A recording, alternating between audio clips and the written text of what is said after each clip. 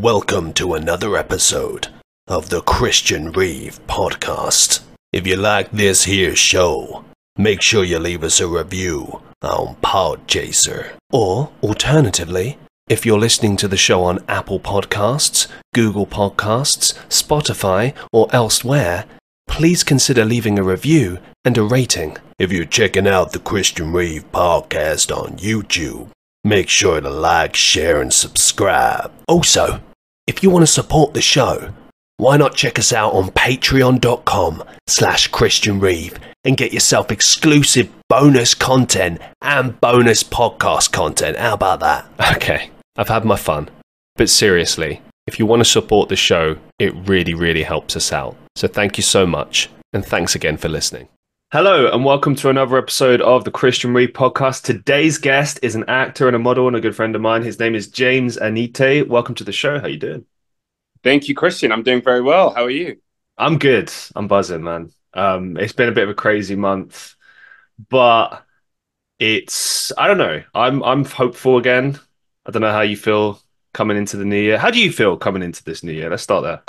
Well, it's Christmas time, and the New Year's always a weird time I would say for actors. Well, for me, definitely, because it's not a lot of jobs going around. Everyone's on holiday, and you're trying to book gigs, and it's just not that time, is it?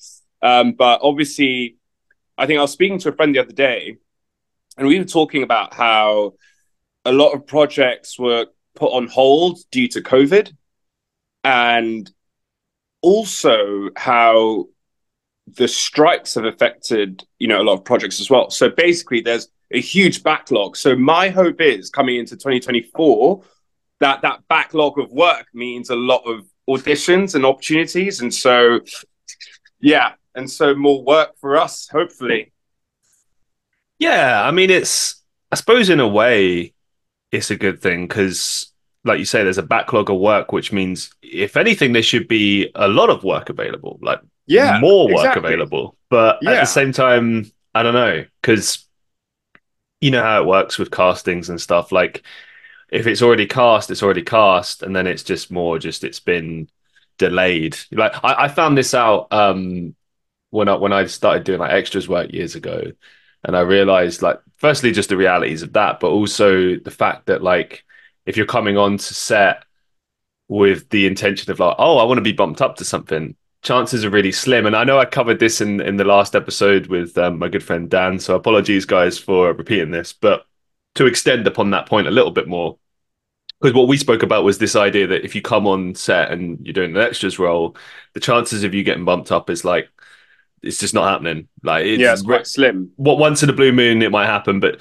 the reason it won't happen is because everything has been cast already, and the casting process, if it's been done properly, has been done over the course of many months, and they're very particular about what they're looking for, and they've already got that in place. So if you get bumped up in that specific scenario, it will be because at the last minute they realized, we need this, and we don't really have anyone. Okay, this person kind of fits this. Let's just give this a go, just because we need it for this specific scene or this moment or reaction or whatever the fuck.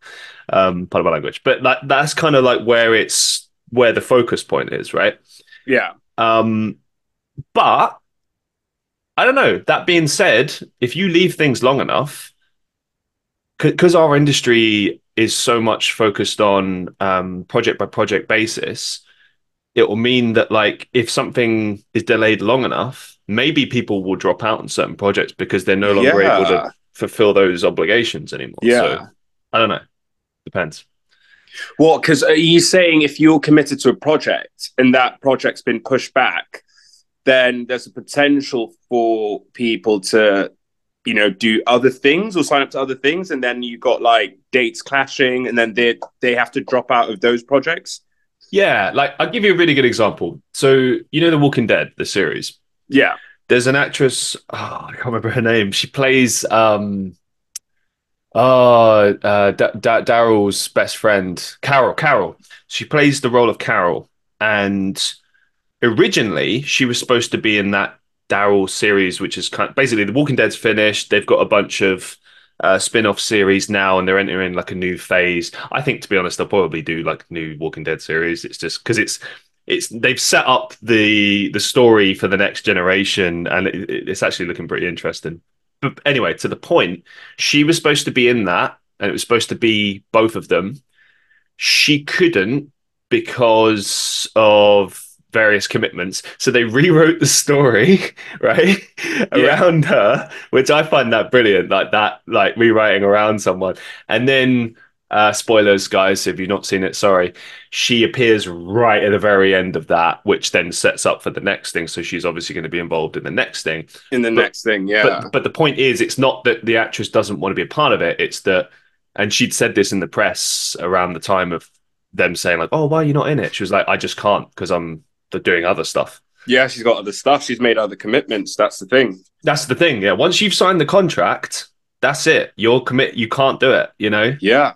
Like I've had that with things recently where it's like, "Oh, are you available?" And I'm like, "No, sorry, I'm Yeah, not." I had that as well. I had that as well. I think I got asked to do a modeling gig, but I was filming. I was doing a short film, and I couldn't do it. And it's like, it's quite frustrating, isn't it? Because, like you said, it's in our line of work, we go from a project to project basis, and it's like there's a lot of time in between, and it's like, oh, why can you just why you know what, just move the date to Mm. when I'm available, because I will be available at some point, but Look, listen, why does it have change to your be schedule to when suit I'm me. All doing a right. job?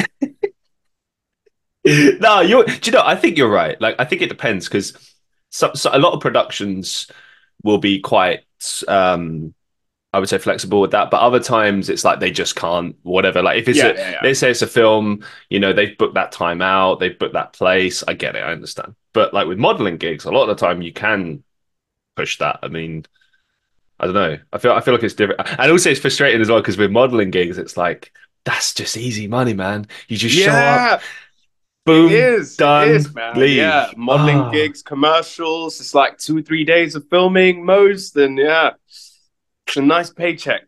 oh, man.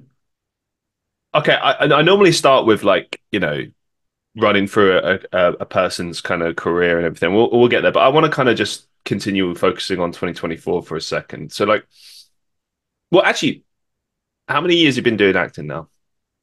What, professionally or in general? Let's say both, because I mean, I think it starts at the point that you kind of, originally started going with Yeah. it. So, So I did my first play when I was 17 years old. I went to a school called Charterhouse in Surrey. I hey, did my first play, One Flew Over the Cuckoo's Nest. And that's where my journey began. So I've been doing it for 11 years. Uh, I'd say the first sort of like 5 years was on and off, going to uni. I didn't study acting at uni. I studied transport and business management. And I was kind of doing, see, I was doing like, I'd be in like a friend's music video, and I was doing like, I'd go to an acting workshop, and I was kind of like in and around. But at that point, I didn't think about doing it as a career, taking it seriously. It was just a bit of fun. And then I landed an agent somehow. We've got the same agent, man. we'll talk about it. Woo! We'll talk about it. So I got an agent, and then and yeah, I was like, oh shit, maybe I will take this seriously. Maybe I will do this as a career. So I'll say professionally for the last like 4 to 5 years, really. I'd say from like 2019, that's where it started.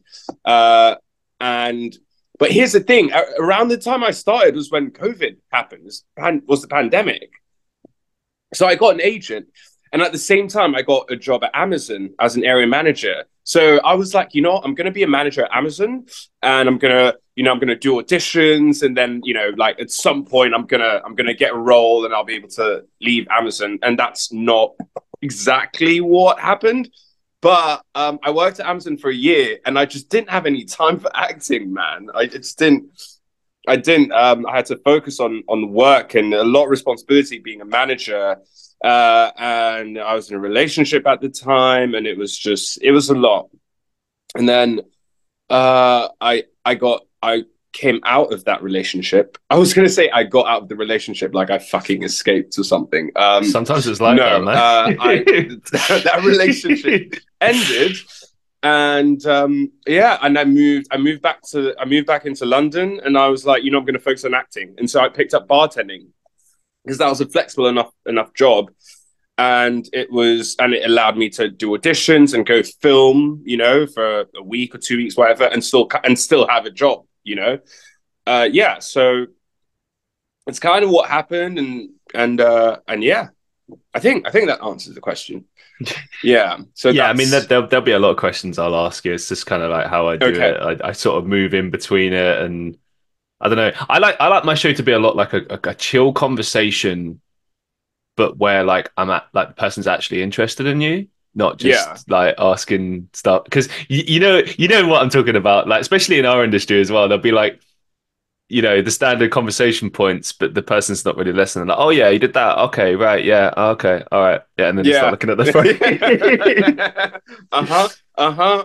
Oh, really? Oh, is Oh, it? Oh, that's actually yeah. triggering hearing that, man. Yeah, you know what I'm talking about. I know what you mean. All right, so that's interesting actually because we got a kind of a similar trajectory there because I started acting in 2019. I was living in Europe at the time. Long story, but I moved back to England early 2020. Everything hits. Obviously, acting wise, can't do nothing. Do you Yeah. know Well, like that's the nothing? thing. That's the thing, man. Can't do Yeah. anything. There's no work. There's no work.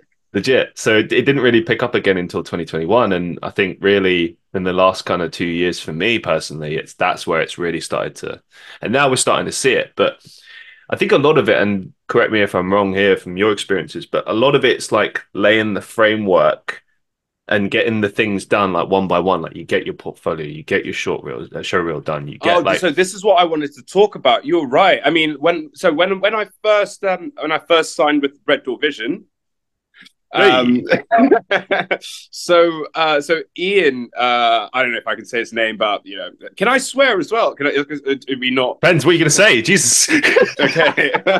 Well, but Okay, basically, I Ian just said, say now we're both okay. So this is fun, guys. We're both signed to the same agency, Red Door Vision. I signed with them in November last year. James, I believe you've been with them for 3 years now, haven't you? yeah, That's right, yeah. And I thought that was fun. I was gonna reach out to James anyway at some point, but I thought, oh, that's fun. That's like a little connection point. And so that here we are. But obviously we could, yeah.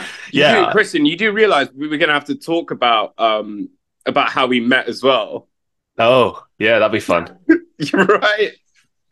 I have not heard back from that director, by the way. I've got no idea what's What? going on. Let's talk about that real quick. We'll come back to Red Door Vision. So yeah, we met on set of a short film in 2022, wasn't it?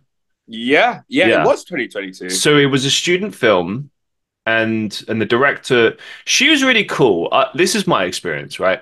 So she was a film student, and at first I was a little concerned because she seemed quite. How can I put this? It was a very kind of like slapdash attitude at the beginning, but then once I started seeing her like doing her thing, I was like, oh, okay, no, no, no, she's professional. She's just quite like chill, like quite, I don't know. Like some Yeah, people seem like a bit too chill, but then that's just their vibe. You know what I mean? You know what I mean? yeah, That's kind of what I got from her. Like once I started yeah. seeing Very her, laissez-faire, yes, lackadaisical. yeah, Yeah, but yeah. she, but Very, very she, chilled approach. yeah, but once I saw it kind of in action, I was like, oh, okay. And I was like, I trusted the process then. And to be honest, for me, the biggest point where I realized, like, oh, wow, this is like pretty cool was when we were sitting down introducing each other. And I realized in that moment, like, wow, I'm the least experienced person in the room. I'm like, oh my God, I'm in the wrong room. Like, but no, but but like, but actually, I was in the right room because you should always strive to be around people with more experience than you, more knowledge than you, because that's how you grow, that's how you learn. That's how you grow. That's how you learn. Yeah, And everyone in the room was a really, really good actor, and I was really taken back by that. And everyone was just really nice and friendly. But yeah, it's to your point before. Yeah, it's still not been released. Uh, last thing I saw the director doing was like stuff related to music, and hey, props to her. I don't know. I haven't reached out to her. There's been a lot of projects over the years where you do it and then nothing comes of it, and you never hear Nothing anything. comes of it. Yeah, man. Yeah, but But that's it, just it you sucks know, because I've it was realized fun. with my time in the industry and working is there's quite a lot of that because what we do because obviously we're all artists, aren't we? And it's a lot of we're creating material or content or art, whatever you want to call it. And sometimes some of it just gets pushed to the side. Sometimes you just, you don't want to use it. It's not the right time. Uh, so yeah, man, it's there is a lot of that. I know, also projects I've done that haven't I did like what 2 or 3 years ago that's still in post production. There's Wow. going to be stuff. I mean, and you hear it, and it's not just it's at every level of the industry, isn't it? Like you think about that. Is it that Batgirl film or Bat? What? Yeah, Yeah, yeah, yeah, that's just yeah. never going to be seen, right? I think it Um, will, but I think it will be years down the line. And but here's the thing: the longer you leave something, I feel like the more difficult it is to then market it after the fact. Because let's say like this short film comes out years from now, right? That would be fun, but I mean, we we all look very different. We're all going to be in a different spec. Maybe that's the point. Maybe she's waited on it because in the future it will be like worth more. I don't know, yeah, I mean, you but never know. or it could be just like I mean, you mentioned the artistic side of things. Sometimes you make something and you're just not happy with how it turned out. And like for instance, I remembered my acting at that point wasn't great. I thought I overacted that particular part. Yeah, I wasn't happy with it. I did my best in the moment, but looking Yeah. back in reflection, I'm like, I'm kind of glad it didn't come out because I sucked. I'd be happy if my scenes were cut, to be honest. But I thought everyone else was really Yeah, good. I'm not sure Um, about that project. I mean, I try not to think about it because I oh, think the pay as well. I remember thinking it was because you I got lost some money on that. you got I remember paid? thinking it was I didn't. £25 an hour. So I booked a return ticket to and from Manchester that cost around, I don't know, 80 quid or whatever. And in my head, I thought, well, I'm going to be making at least 100 quid on this. So yeah, I'll take the hit. It's fine. Like I'll still get profit. And then she said, no, it was, well, how much, what, 25, whatever, as the base is like, Oh, that mad for was the the base day. rate. Yeah, that was the fee. And I was like, wait, you're kidding, right? Like I've spent nearly 100 quid, and I'm Oh only getting paid what just under no. 30 for. Yeah, man. And but that's the thing, and yeah, but I think that was one of my first jobs, probably similar with you, right? It's one of our first jobs, so First of the year as it's not well. going to be perfect, but listen, man, I'm gonna be honest right now. I met you on set. I met Natasha Tassini. Yeah, man. It was a cool experience, man. It was fresh road. It was very and that's the thing. It's like you can get benefits. There are positives to take from these experiences, and that's what I love about what we do. And it's a meeting people and the networking. And you get to meet cool people, man. And by the way, can I just say, I thought your acting was pretty good. I didn't think you were, subpar or anything. Appreciate But that, but buddy. I like the mentality you've got, Christian, because you need to have that mentality. You need to push yourself to keep getting better. So yeah, I never think you should rest on your laurels. I think you should always strive to be better. You never want to be in a place where you think, oh yeah, well, I'm done now. I'm great. I've got this acting thing locked down. I'm pretty sure I know what I'm doing. You never want to be at that point. You want to strive to be better and yeah, man, improve and learn. And that's what it's about. But yeah, man, I lost money on that. I lost money on that project. I'm sorry to hear that, man. I can relate. I had a situation last year where I walked off set because it was that bad, like that unprofessional. So I've been there, man. And I wasted a lot of money on that. I wasted probably like 20, 30 quid, which at that point was a lot, like it's just and I mean, I never like to waste money on time, and more importantly, time on projects. Time, exactly, because you can't get that back. You can't get it back, man. Like I tried something different with learning my lines for that particular project, and I was incensed that not only was I not treated well, but the director just didn't seem to care. Like I remember when I'd confronted him about it, his response, amongst other things, was to say, "Oh, it's okay. I'll just cut that scene out. That I just rewrite it so that it doesn't matter." And I'm like, "Wow, okay, Okay, bad, yeah." But great chat, mate. Great chat. that's the thing about our industry. Like a lot of things, like make sense or don't make sense. It's personalities, it's people. Um, yeah, like weird stuff happens. Like you It's mentioned a the circus, Christian. It's a circus. Quite literally, it's a circus.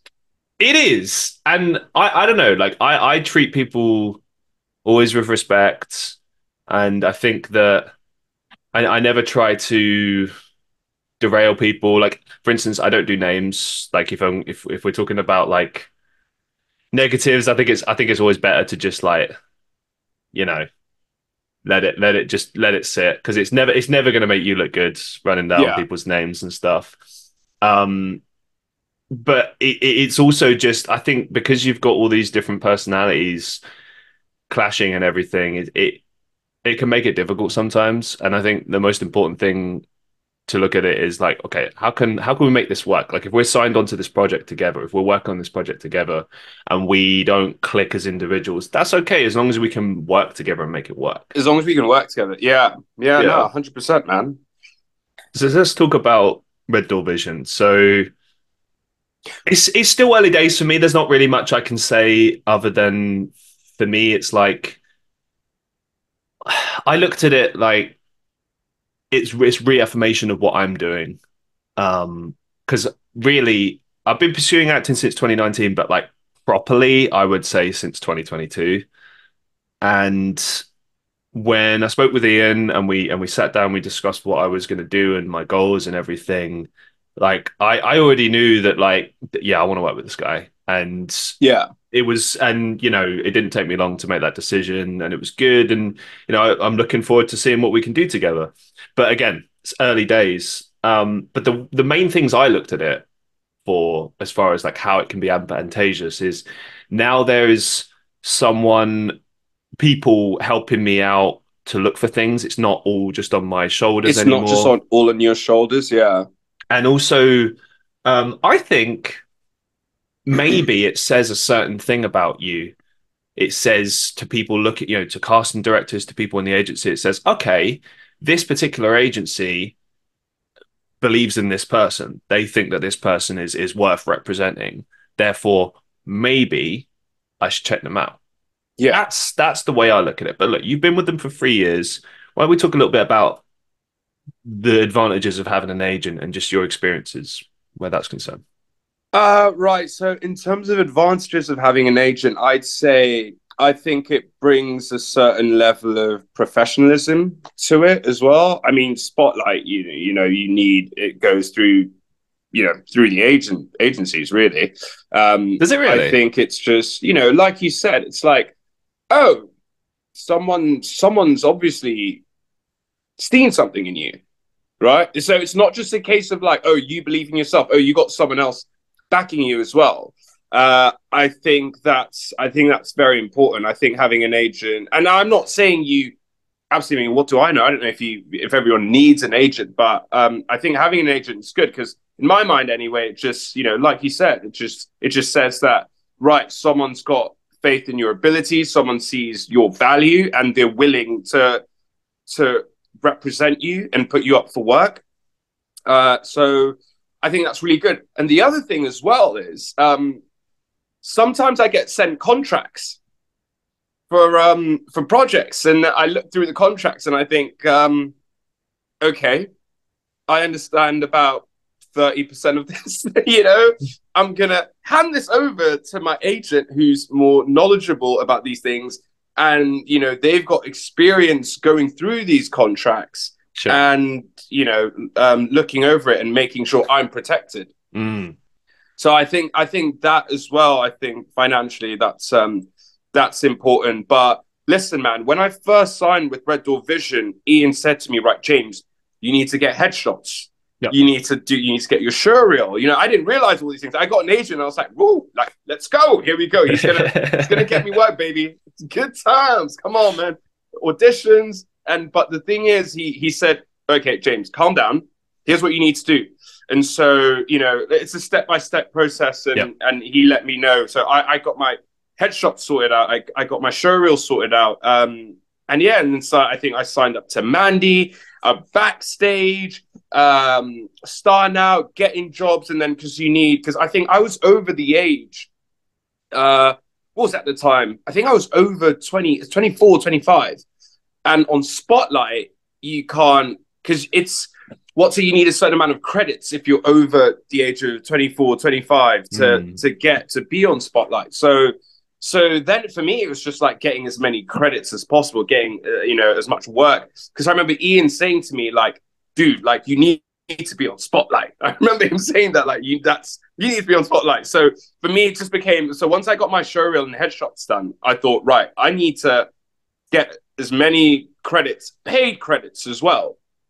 So at that time, it wasn't really about the quality of work or the type of role it was. It was very much about just building up my credits so I could get on Spotlight. And then when I was on Spotlight, I could then be a bit more picky and choosy about the work I got. But no, Ian and Irene, who I work with as well, they've been so brilliant, man. I mean, it goes in phases. There was a time when I was getting two auditions a week Damn. from Red Door Vision in the space. It was like for I'd say 3 to 6 months. I was getting like two auditions a week, and it was like I was really hot for some reason. And then, but it's ebbs and flows, isn't it? It's not consistent, and that's just like we said before, it's a circus. It's the nature of the industry.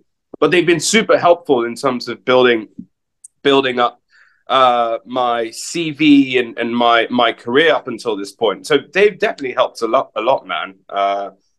Yeah, it's great having an agent, and I see other people in the industry, whether that be filmmakers, writers, actors, and it's like people change agents as well. And I get it, Mm. right? Because certain agencies have more of a pull.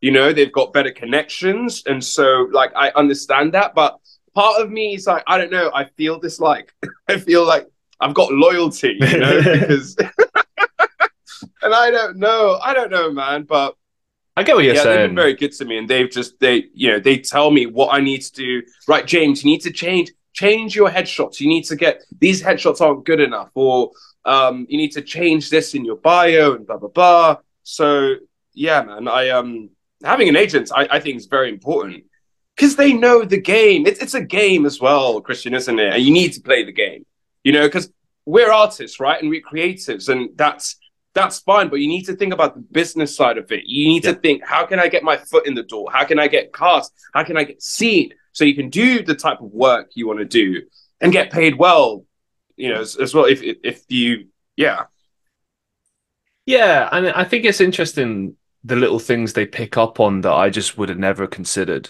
Like, for example, a bit of the advice they gave me recently, other than get new headshots, which I got the other day. I got them, they're done. I you got promise. them. So You're done. Ian, Okay. if you're watching, if you're listening, they're coming.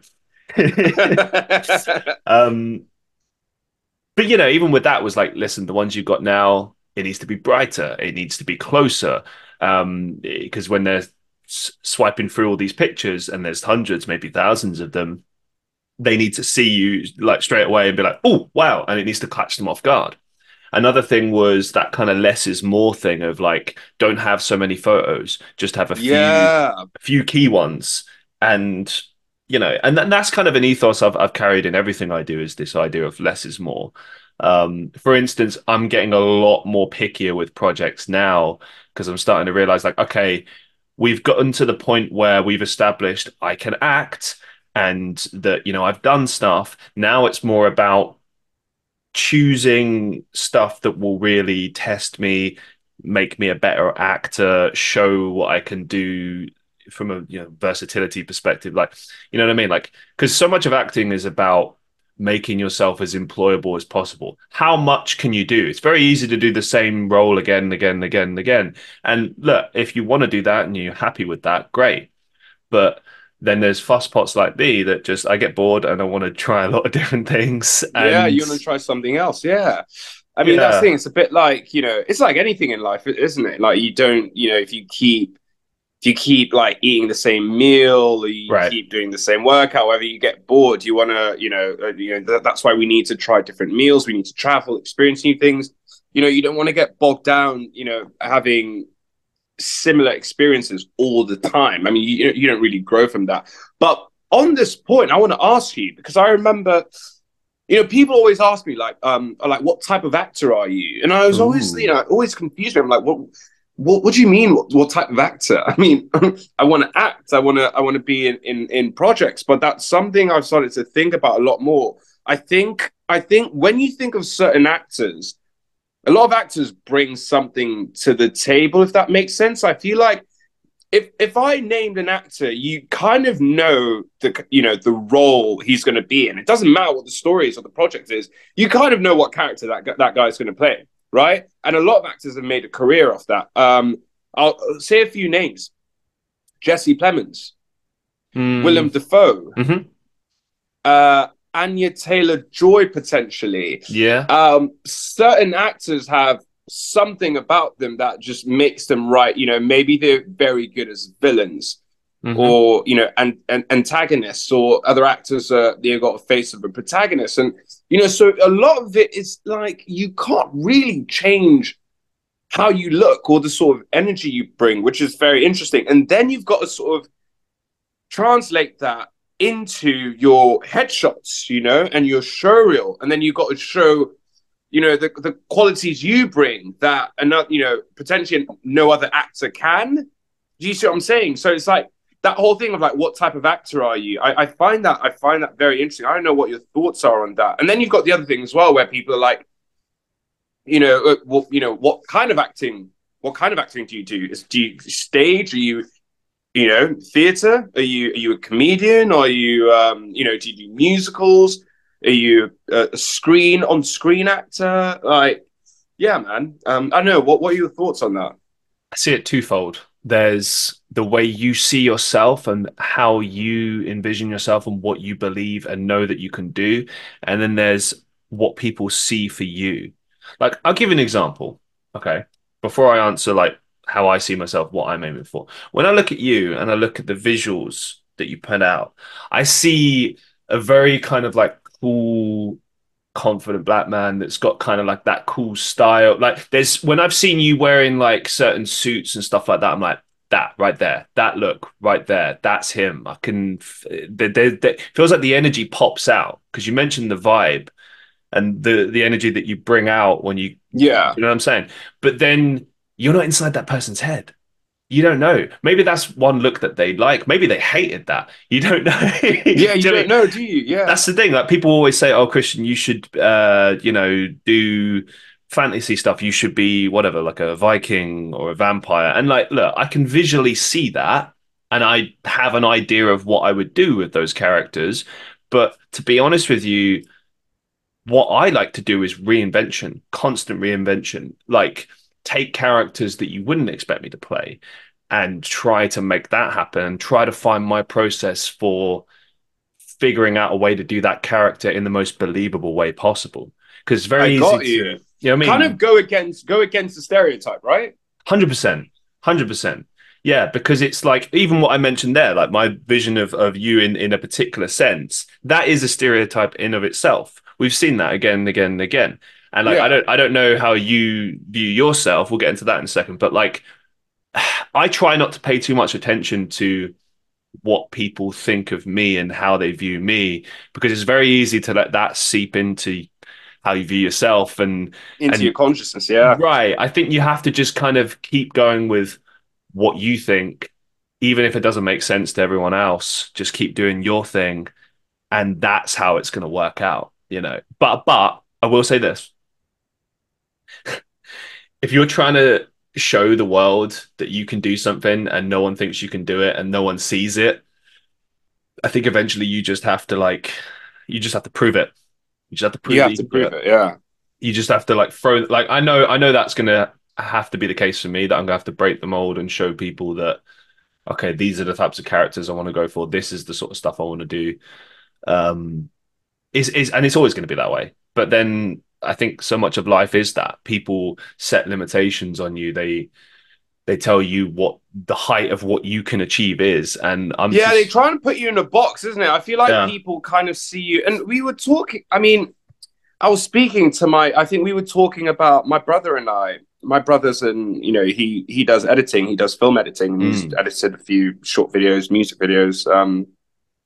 So he's in the industry as well. But we were talking about certain actors and how, like, if you look at Adam Sandler, a lot of his films, he plays Adam Sandler's very, you see him on screen and you want to start laughing. But he's done a couple of like, no, but with all respect, I love Adam Sandler, by the way. I mean, a lot of respect for him, and he's a great actor.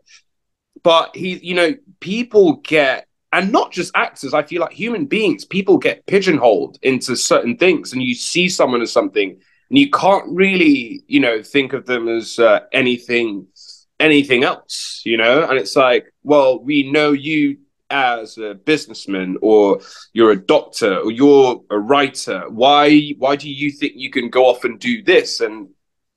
And yeah, it's just like people associate you with something, and then they think, and they kind of just put you in this box, and that shouldn't be the case. But going back to Adam Sandler, it's like, because he's done a couple of serious films, Uncut mm. Gems with the Safdie brothers, and he did Punch Drunk Love, which is one of my favorite films with PTA, Paul Thomas Anderson.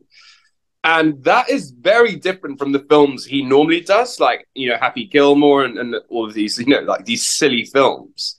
But I think he did a film recently where he was like an astronaut or something, and he was in space. And I was speaking to my brother about this, and he said, like, he was like, well, that, that apparently Adam was, he was trying to be very serious in this role, and it just didn't really work out.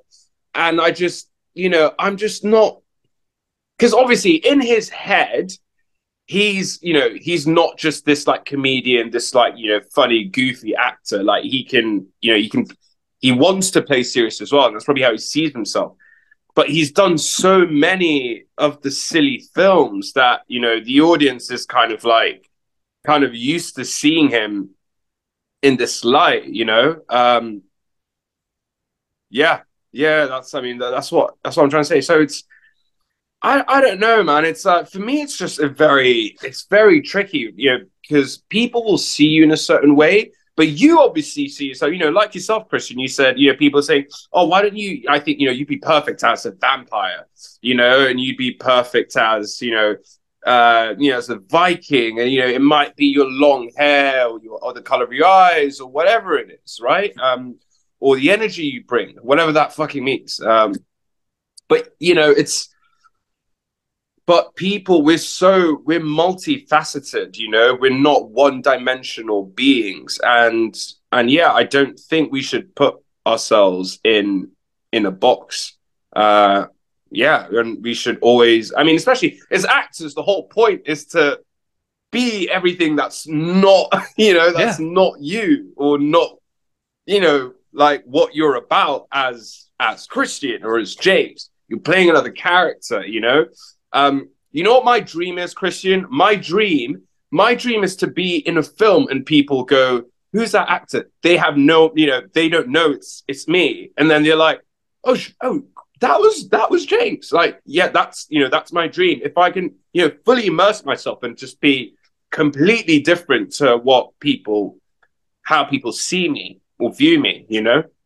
Yeah, no, I'm right there with you, man. That's exactly how I want it to be with myself as well. Like I think, and I mentioned this in my conversation with Dan in the previous episode, that you kind of have to destroy people's perception of you. You have to deconstruct. And I gave a few examples in that episode of, like Daniel Radcliffe, as Harry Potter. I think that's a really good example. Or Bryan Cranston as just that dad from Malcolm in the Middle. Both of them had basically systematically destroy those characters and create new alternatives. Bryan Cranston did it successfully. I think Daniel's still working on it. Daniel's still working on it, I think. Yeah, He's getting there though. I feel he like is. and I've seen some really great stuff that he's been in. He's such a great actor, but it's like the trouble is, it's not just what like people think of you; it's the industry as well. It's a combination of it. Like, I don't think there's anything wrong with leaning into the interests and how things look, but at the same time, you just have to be careful because, like you mentioned, it's very easy to get pigeonholed and thrown into a corner, and that's all you can play. You know, I Yeah, mean, it's and it stops being interesting as well. Like I can't think of anything more dull than continuously playing the same character over and over and over again. Even if it's beloved. I mean, I look at that sometimes with certain actors and I wonder like, does it not get boring for them? Like, I mean, I suppose it really depends on the script and the work and what they're doing. I mean, um, like this most recent thing with the Loki series and Tom Hiddleston. I wonder if he'll truly like just hang it up there and move on to next things because he's been doing that character like over 10 years, 10 years, a something like that. decade, very Well long over. time. At It's a what long point do you time. move on? I mean, what else? What else can you bring? You Yeah, know, that hasn't been seen already. absolutely. I think it's I don't know. I've had a lifetime of people turning around and telling me what I can do as a person and what, is the height of what I can achieve. And I just ignore that and just do what I want to do because, Yeah, screw that. Like, it's just everyone has their perception of things, and you just have to focus on your goals and what you're doing and what you're trying to yeah, achieve and make that your absolutely. Stay focus. true to yourself. Yeah. That's hard. It's hard, man. It's tough Um, though, yeah, especially in this where you're so, because you put yourself out there, don't you? And it's like, when you do auditions and they get back to you and they're like, oh, you're not quite right for this role, or you are right for this role, and it's always great when you get cast and when you get a gig, but it's I can't help but think to myself like, what does the director see, or what does the casting director see? It's like, and it might be different from what you think you're putting out. If that makes Does that make sense? So it's just going back to what you're saying about the interpretation people have of you. I think a lot of Um, it is just looks, to be honest. I know that's really disappointing to hear, No, but you're right. but I think you're right. Yeah, it's just I how you look. but like not necessarily like, oh, are you good looking enough or something like that. I think it's more like if you think about it, a film, a TV series, whatever, it's a vision of this story that a director has in their mind, right? A picture. Like it's like when you sit and read a book, right? Your mind creates images of what the characters look like, right? In your mind. And then, so if Yeah, you're casting that on screen, you're going to try to follow that as closely as possible. And so, and this is just for anyone listening who's an actor up and coming, keep this in mind. When you go in there with your perception of the character, your interpretation, give it a go, and then leave that room. And don't worry about if you didn't get it or not. You just make sure that your interpretation was the truest interpretation of what you were trying to interpret and put across. Because at the end of the day, the director is going to go with what they're thinking about. So that almost has nothing to do with your performance. with you. Yeah, yeah, Like I see it like a job interview. When you walk in, that'll pretty much decide whether or not you've been cast. Everything else is kind of window dressing, really. Unless the role has nothing to do with the look. That I know there's a lot of roles where it's more about an actor's ability to portray certain emotions or certain things, and then maybe it will be down to the performance. But then even with that, it's like things can be manipulated. I'm sure you've had this on sets many times where you had a particular idea of how to play a character, and the director wants something totally different, yeah, and you do yeah, it that way, and you're like, I don't know, I thought my way was better, yeah. but you go with what the director wants, and sometimes it It's his works, film. It's his vision or her vision. and sometimes it doesn't work, and it's like but you do what you can, and I don't know. I mean, it's a learning experience every time, isn't it? I guess that's what keeps it fun and enjoyable. Yeah, keeps it fun, keeps it on his toes. I think no, that's the thing. You're right because I do so much prep and I try and figure out, I'm like, okay, who is this character? And I like to draw inspiration from different people. Sometimes I take inspiration from people in real life. Sometimes I take inspiration from people, characters in movies. And I just like, like kind of merge these ideas or, like aspects of their personalities or characters together, try and formulate.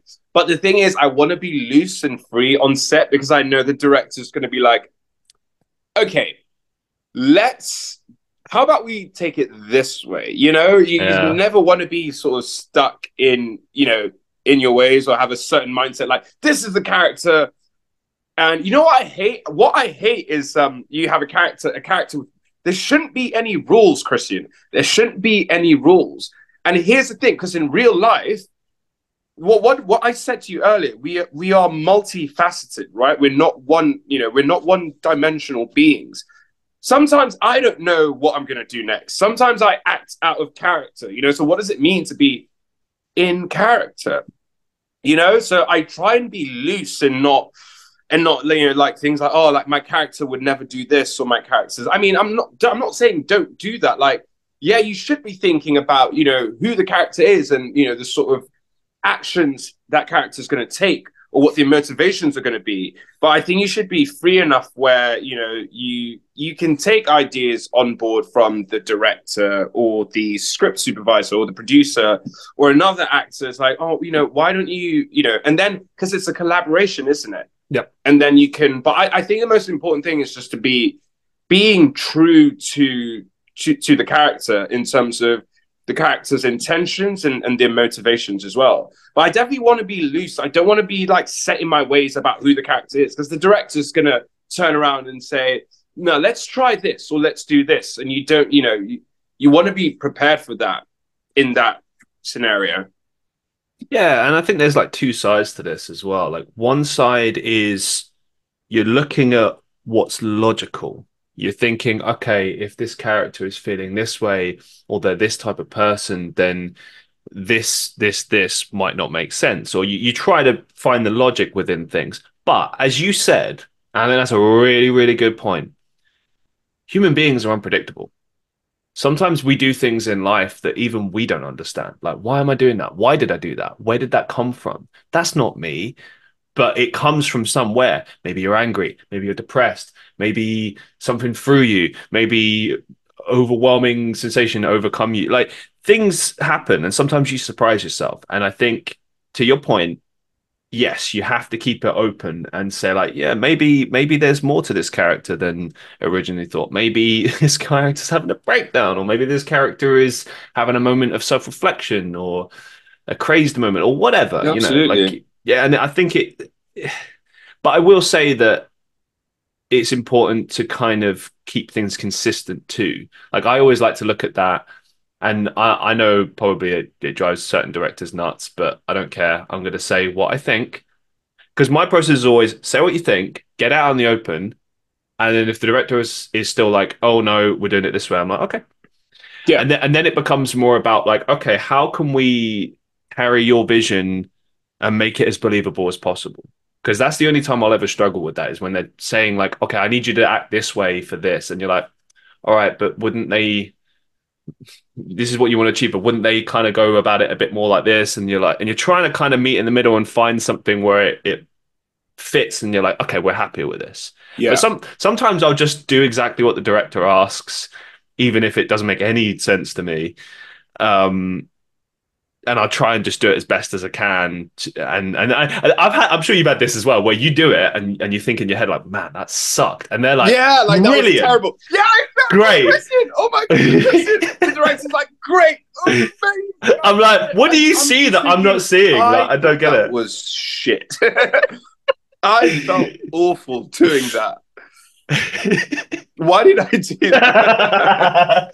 You're just having a moment of like, what even is life anymore? Yeah. I mean, this is a fun thing that I'm learning about this job, this career, because I've fully embraced it. Like I'm chasing it, I'm chasing it, I'm chasing it. And one thing I've realized is, especially at this point in our careers, where you're like desperately chasing work. Anytime you get to be on set or be a part of a production, it's a privilege, and Yeah. it becomes like, okay, I'm going to make the most of this. And but it's an opportunity to have fun. I feel like it's people often forget that like when we were kids, we used to act all the time. You know, I All the remember, do time. you know Yeah. what I mean? I used to run around playing Batman and Robin with my friends as a Oh kid, yeah, I and was Spider-Man as a kid. hell That was yeah, my you know? thing. Yeah, there you go. And it's like you become that character. But the interesting thing is that you don't overthink it. You just do it. Like I'm You just do Spider-Man it. and that's it. Yeah. Yeah. And that's it. And Whereas that's it. You yeah. yeah.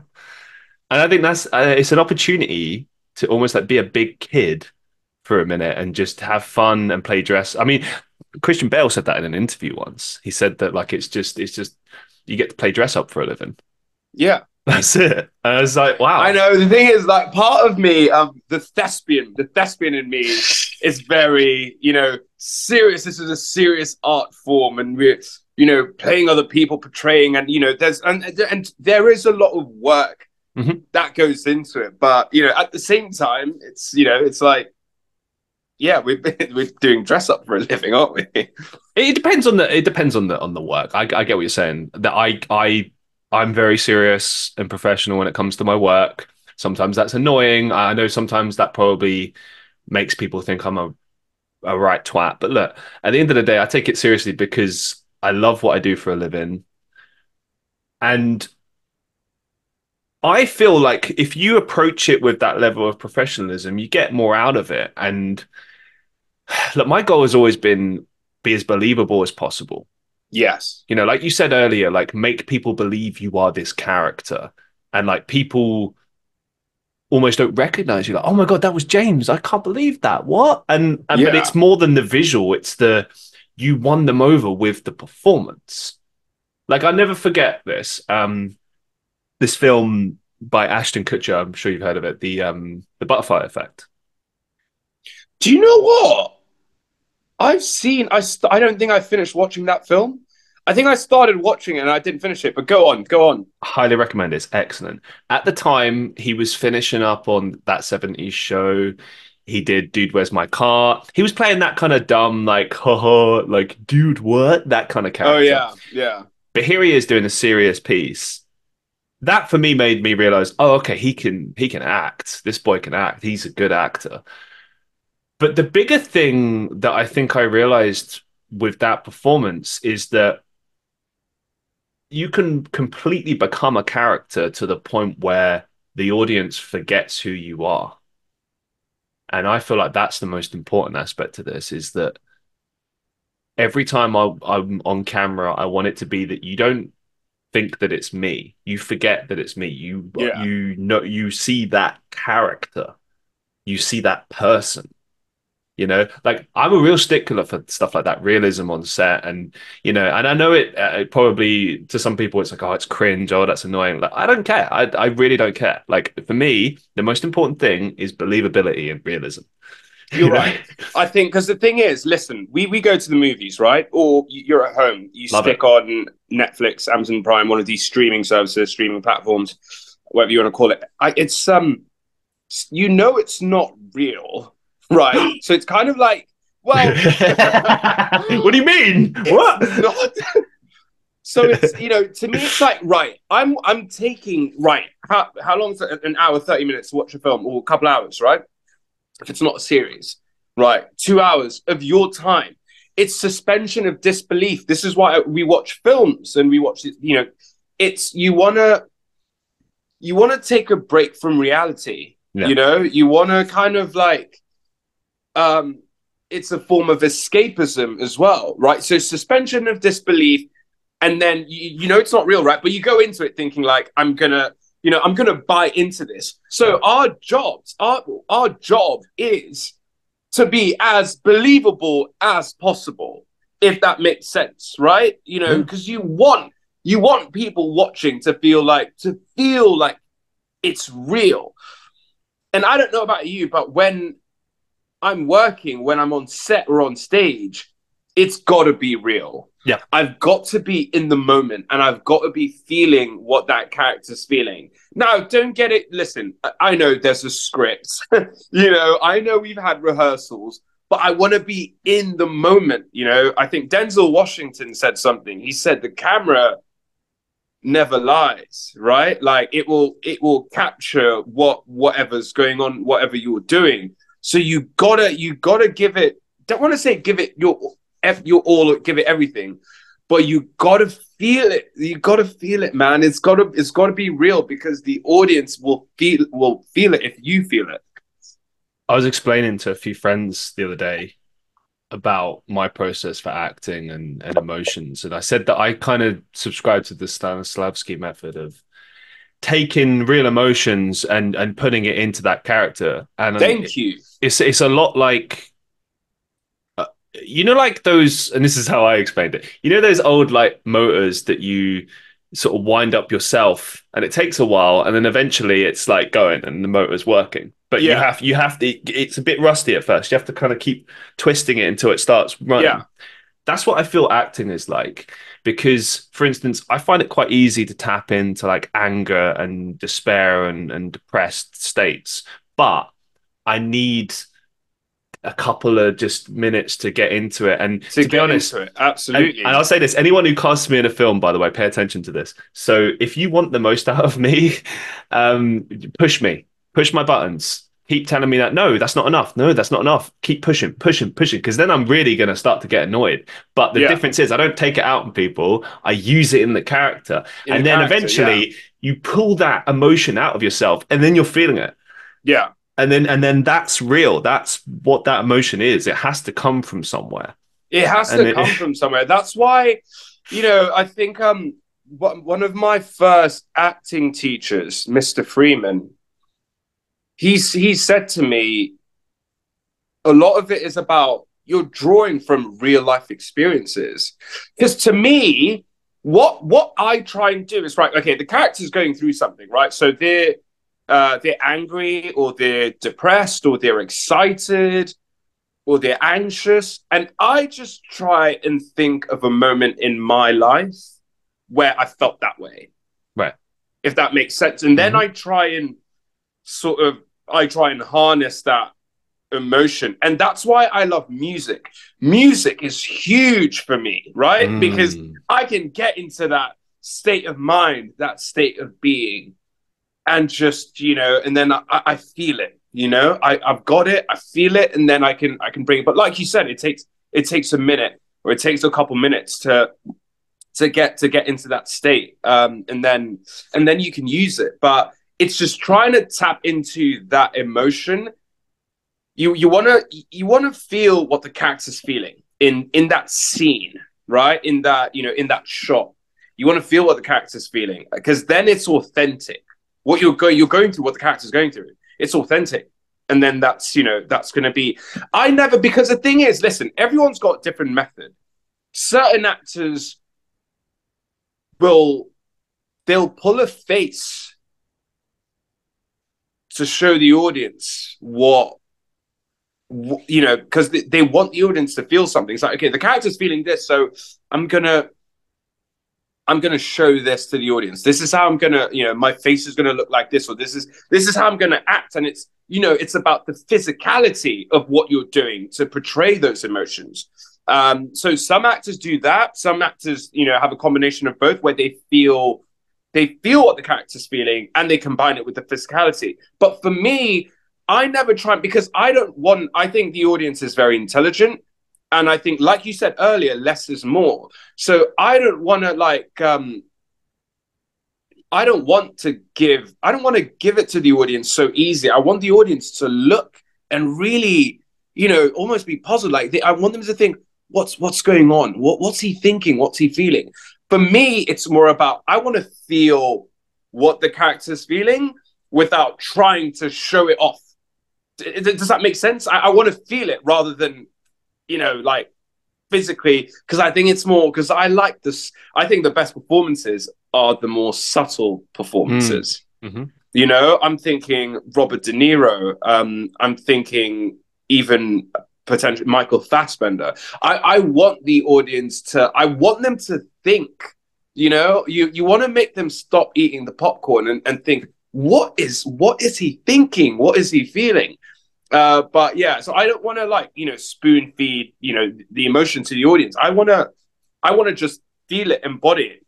So I'm going through. I feel exactly the emotions of what the character's going through, and then I'll just let it happen organically, if that makes sense, and then just and then whatever happens happens. But I know I'm feeling what the character's feeling, and because it's true to me, and whatever comes on screen, that's what happens, and hopefully the director's happy. It's crazy. Like every time I'm on set and I get to do that, like I really do find myself losing myself within the character. Yeah, And like it's kind of amazing but scary how that happens. But that's when you know you've got the best out of yourself, you know. And then I always have to take time to just reconnect and like because it's just it wears you down. It takes everything out of you. yeah, man, it's a lot. That's Yeah, yeah. Listen. I know exactly what you're talking about. I always think it's important to.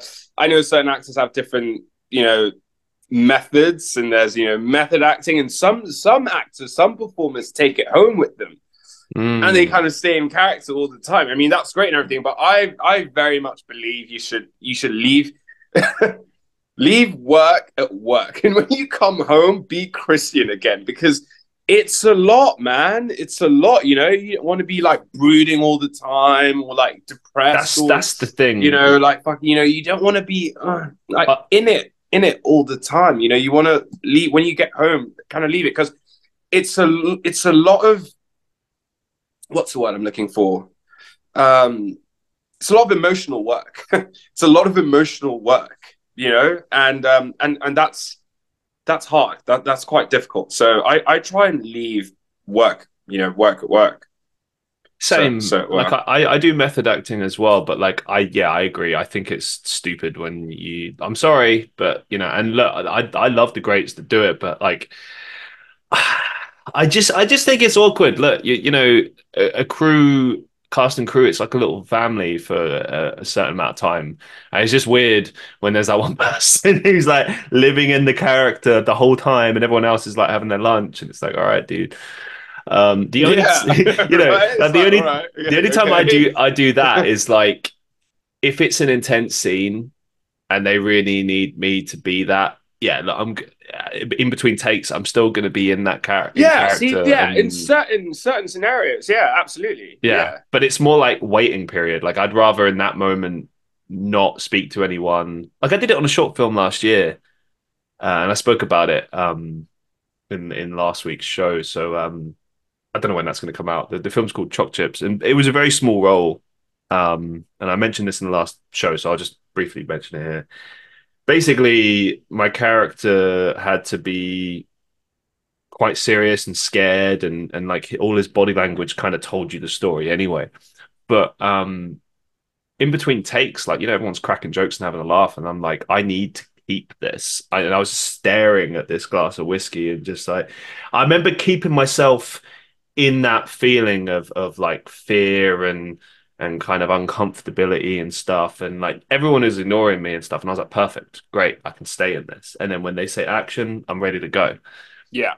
That's the only time I play method, and I think that it's important for that. But for everything else, absolutely right. Why would you want to take it home with you? Like the Why do you job. want to take it? Yeah, Do you know what I mean when you hear about couples yeah. breaking up because like their partner was just living in the character, and you're like, In oh, the case, yeah, gee. I know. I mean, the only other thing I'd say is I imagine like when Austin Butler did Elvis, I'm pretty sure he took that home with him, definitely in terms of the accent he was speaking in.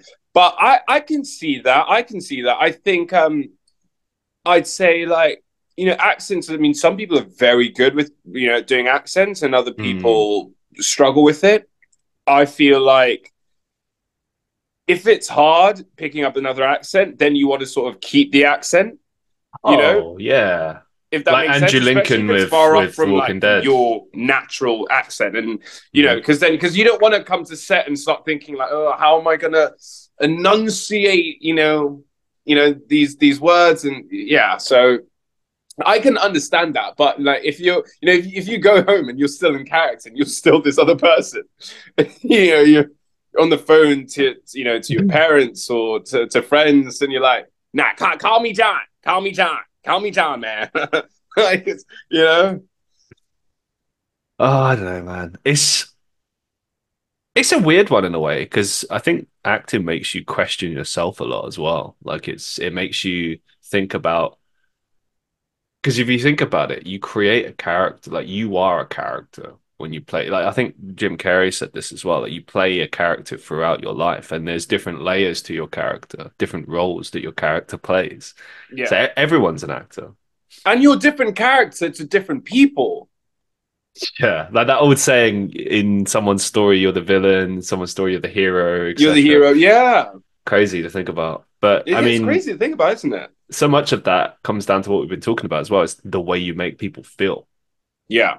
You know, it's less about what you say and more about what you make people feel that really kind of elicits a response from them. And I think that really ties into what we've been talking about with acting on film or stage is like, yeah, you can you can throw your arms and wail around and tell everyone I'm angry, I'm scared, I'm upset, but really it's the little things. It's what you don't say. It's the thought process that your character is going through. That's where the real story is told because that's what human Yeah. I'm beings so are happy you like. said that. Yeah. That's what that you think about it. Like I was telling someone in the pub about this the other day. Like, um, Michael Caine said it when he was teaching in the 90s at the BBC. He did a series of lectures and they were adapted into a book series called Acting. I think it's called Acting on Film, Acting in Film. I've got it here on my bookshelf. And basically, he said a lot of he had a lot of great advice in that book, and I really recommend anyone that's an actor or a filmmaker just check it out and read it up because it's really really good stuff. He was basically trying to convey this idea that like when he was doing educating Rita, it goes back to the whole less is more thing, but it's also about trying to think about what happens in real life because in that role he had to play a drunk, and so his way of doing that was to play him as a guy trying to be sober because often when you're drunk, you try to act sober. You try to prove to people, I'm not drunk. What do you Yeah. mean? You know, that's the key. Because obviously, when people, when you get told, like, oh, act drunk, you're like, oh, Yeah. that. I know. I know. And, Yeah. and like, that is a part of being drunk, but that often is not what it is. It's often trying to act sober, trying to, you know, capture that realism that you see in everyday See, life. I wouldn't have known this, Christian. I wouldn't have known this when I first started. I think I did when I first started acting. One of the earliest things I did in at last final year at Loughborough University, I did a musical called Hairspray, and I had a tiny role in that, and I had to sort of. I was this character. I had to play drunk, and of course, I did. I did the whole walking, and it's like that's. But I think and this is what's so beautiful about you know growing and learning in the industry. It's like it's the nuances and these little, like, look at that detail. Like, well, how would a drunk person actually act or behave? He wouldn't actually be all over the place, and to I'll tell you this. Well, it's not really a story, but I remember being absolutely out of my mind drunk. I mean, Christian, I was fucked. And the next day, people said to me, "Oh, James, you were fine." They're like, "Oh, you were cool." Like, apparently I could walk straight. I could, I was fine. I couldn't really hold a conversation though, so I wasn't speaking a lot. And I got it, It's like, because when you're fucked, you're just trying to do the basics, right? Stand up straight, walk over here, open the door. It's a little thing. What And like people don't see it. People don't see that you're out of your mind.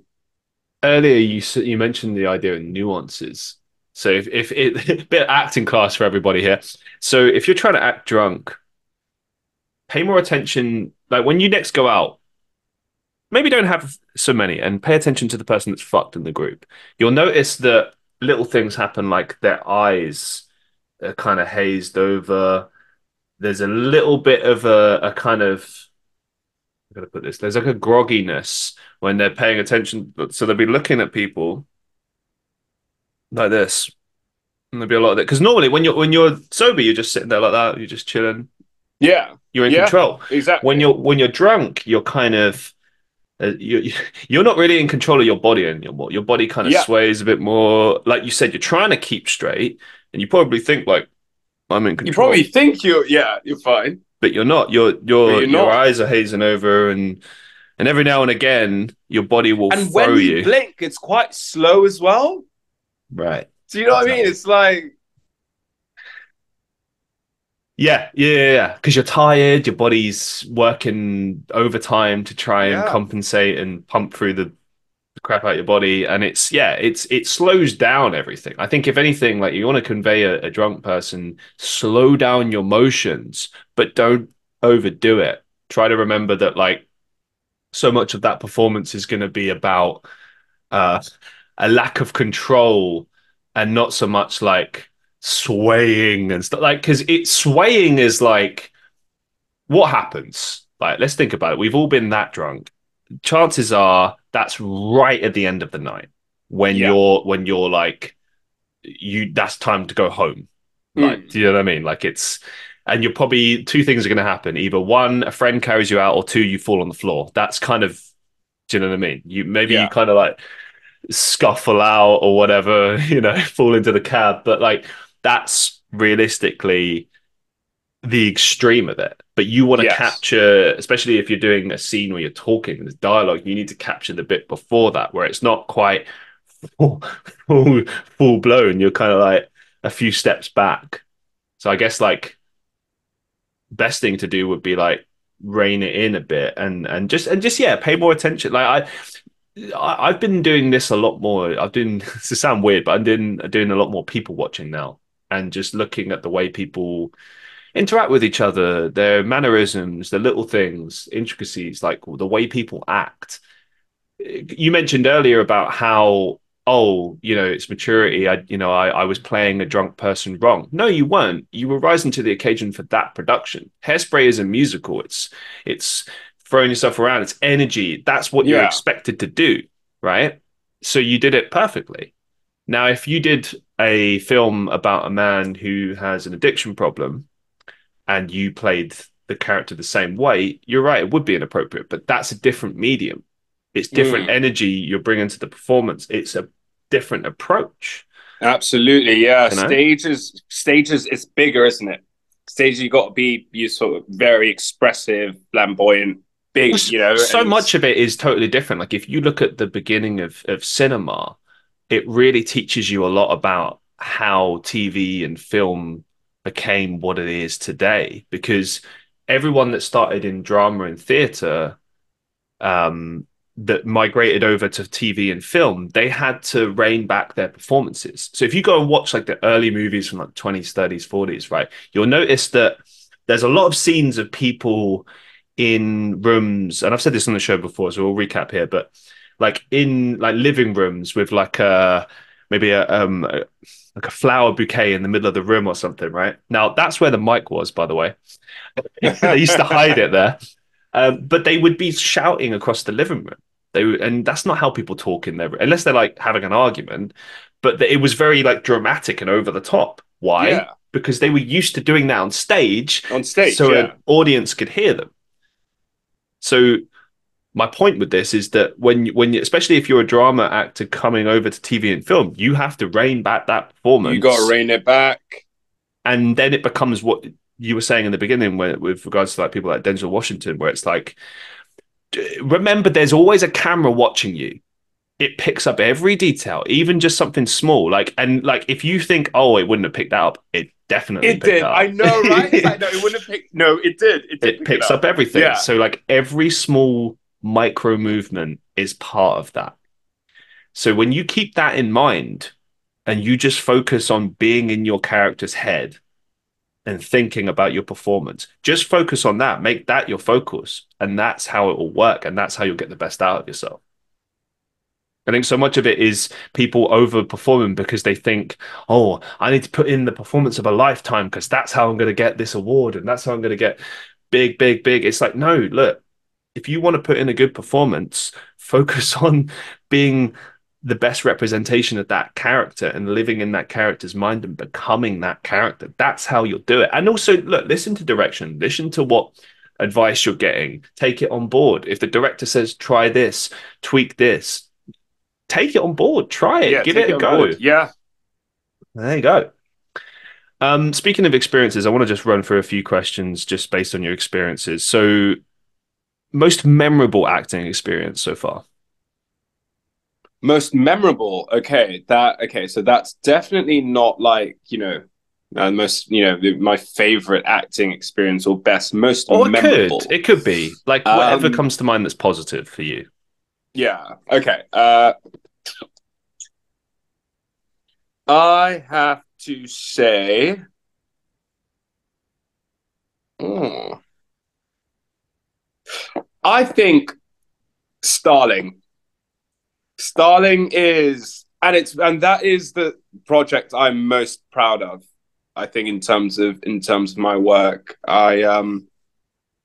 yeah. So Starling's a short film, and it's about. Okay, I'm going to explain this, right? So you've got. So I didn't realize this was a thing, but sometimes the army will hire actors to play out certain scenarios with soldiers. So, for example, they'll hire an actor to act as a family member of a deceased soldier, or and it's like, and then the soldiers have got to pretend how they present that information and tell the family members or loved ones that your son or your wife or husband, whoever it is passed away. And so I didn't realize that this was a thing. It's something I learned, whilst going through the script really and speaking to the filmmakers.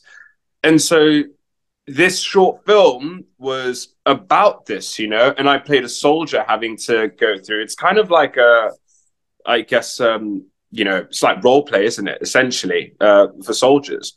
And so we did this, and it's like, and the soldiers were kind of like, oh, this is a waste of time, and like giving the actor a hard time. So I really enjoyed doing that because I learned something that I didn't realize was even a thing in the army. But also, I worked with an incredible cast, and the reason that's my most memorable acting experience is because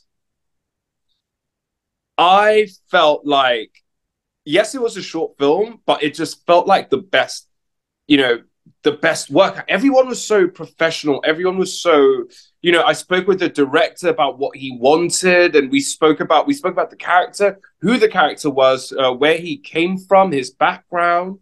We even spoke about if the character was an animal, what kind of animal would the character have been. So there was a lot of sort of prep work that went into that, and then on the day of filming as well. I mean, we did have a couple of days, but I remember we had before rehearsals. I mean, rehearsals were great as well. But I learned so much because some of the actors, the script, they they'd done so much analysis of the script, looking at their notes. It was a massive learning curve for me. And on the day, we went through sort of warm-ups. We went through these acting warm-ups before we got on set. So it would be myself, it'd be Corin, the other actor, and Leah, and we'd be together and we'd be doing these warm-ups to sort of like get out, feel comfortable or actually feel uncomfortable and sort of like get out of your and do silly things and go and like all these things. So it's like kind of like get out of your body and it was it's an amazing experience, man. And I think so. That's some of the best acting I've ever done, and some of the best actors I've ever worked with. So the entire experience was just very memorable, and I'm so happy because we filmed that in 2022, and it started at the festival run. It's been at the Bolton. Bolton Film Festival or Bolton Short Film Festival, and now it's going to be screening at the London Short Film Festival Wow. on Friday next week, and I'm going to see that. And this is an exciting moment for me because this is the first project I've done that I'm going to see, in the cinema for the first time. So, which is really exciting. But seriously, Christian, though, it was, I mean, such an incredible experience. I mean, I learned so much. I really did. And I really felt, I didn't feel like James. I mean, the character's name was James, funnily enough. But it was, oh no, it was great. I mean, so much work. And what it taught me was you can do so much prep work before, and then when you're in the scene, when you're doing the shot, you've done your prep work, and so you're ready, and you kind of like let go and you can be in the moment.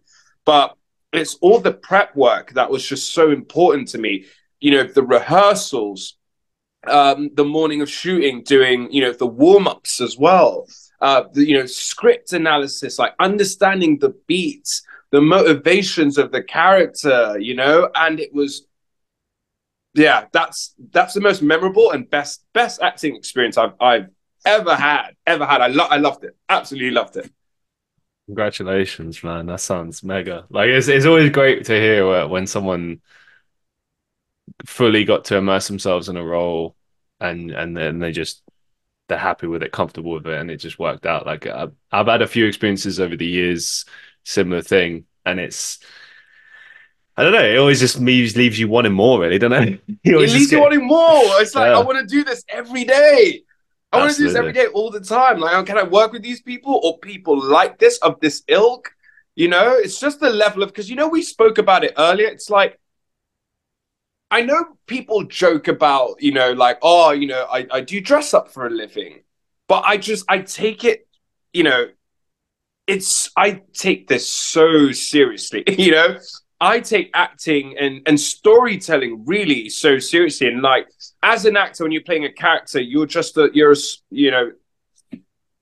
there's so many people that work on a film or work on a project. You've got this, got the writer, you got the script supervisor, you got the producers, the first AD, the second AD. You got the DOP, you got the in post production, you're doing color grading, you're doing sound. So many, you got the actors. I mean, there's so many moving parts that come together to make this beautiful piece of art. But you just got to focus on what you have to do. Everyone's just got to focus on their part in order for it to be the best it can be. And that production was wonderful because everyone was on job. Everyone knew what they were doing. Everyone was very good and they were so professional. But going back to what I was saying, I know we're making a film and we're telling a story and it's fun and it's like we're like kids and we're playing other people. I get it. But during that project, it's like, it reminded me of why I got into acting. I saw, I'm gonna tell you something. I say this to everyone. The film I saw that got me into acting, that made me take acting and storytelling and film, that medium, it made me take it so seriously, was Shame by Steve McQueen, starring Michael Fassbender. It's about sex addiction, and there was a lot of sex in the film, but it wasn't sexy, and you can see this guy struggling with a problem, struggling with intimacy and not being able, and it's there was something so much deeper about it, and his performance was so nuanced and so real and so raw. And I saw that performance and I saw that film and I thought, I love this more than anything in the world. And this is what I want to do with the rest of my life. And I don't care where it takes me. And I don't care what happens with me on this journey. But this, I'm going to strive to be as real as possible and portray characters so that the audience can feel it and it can make you feel something. It can make you feel the way I felt watching that film. And something you can relate to, because yes, we're human beings and it's kind of like we're all having different experiences, but the same experiences at the same time, if Hmm. that makes sense.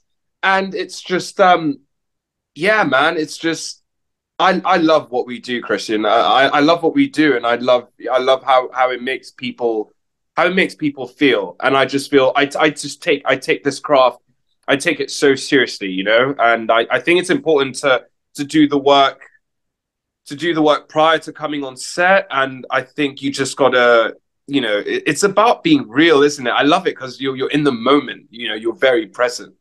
So I tend to go off on a tangent because I get passionate and I just start yapping about different things. But yeah, man, yeah, I know exactly what you mean. Often in everyday life, real life, I'm looking at my life and life through my eyes, and I'm thinking like, this is like a movie. This feels like a movie. And then it kind of dawned on me that so much of filmmaking and TV is different people's interpretations of real life, or maybe not, maybe the arty way that they see the world, or like, sometimes like there'll be like a moment. Maybe it's like a beautiful sunset that you're seeing, you're spending time with friends, your loved one. Maybe you're even by yourself. I don't know. There'll just be a beautiful moment that doesn't seem real. It's surreal. It's the stuff that dreams are made of. And yeah, you see these moments and they come together and they form the basis of what becomes your life. And what we do is we tell stories about life. We talk about everything from the good, the bad, and the ugly. We really the best films, the best media portrays that, yes, you know? Like when I see quote unquote like bad performances or bad films or whatever, typically it just comes down to something very simple, like the story was not there. It wasn't telling a story that's interesting or relatable or gets you thinking. Or maybe, and I'm sure you've had this before, where you watch something and maybe all the performances were good except for that one performance that was too much, too yeah. overdramatic, too, that's why I said at the very beginning of this, that my short film, you know why I was so annoyed with my performance? Why? Two reasons. One, I knew I could do better. Two, I knew that my performance would affect everyone else's performance. It would mean that everyone's hard work that they put in would be my performance is a distraction, not for them because they're all professionals, but for the Yeah, viewer, the person for the watching and viewer. listening. Yeah, And that's why I take it like yourself so seriously. And I come in there and I bust my ass to give the best performance possible so that everyone's performance together is connected and portrays this scene, this story we're trying to tell in the best, most realistic light and the yeah. truest representation of life or what we're trying to achieve with that particular piece. So I totally agree with what you're saying. Um, what's been the most challenging experience for you so far?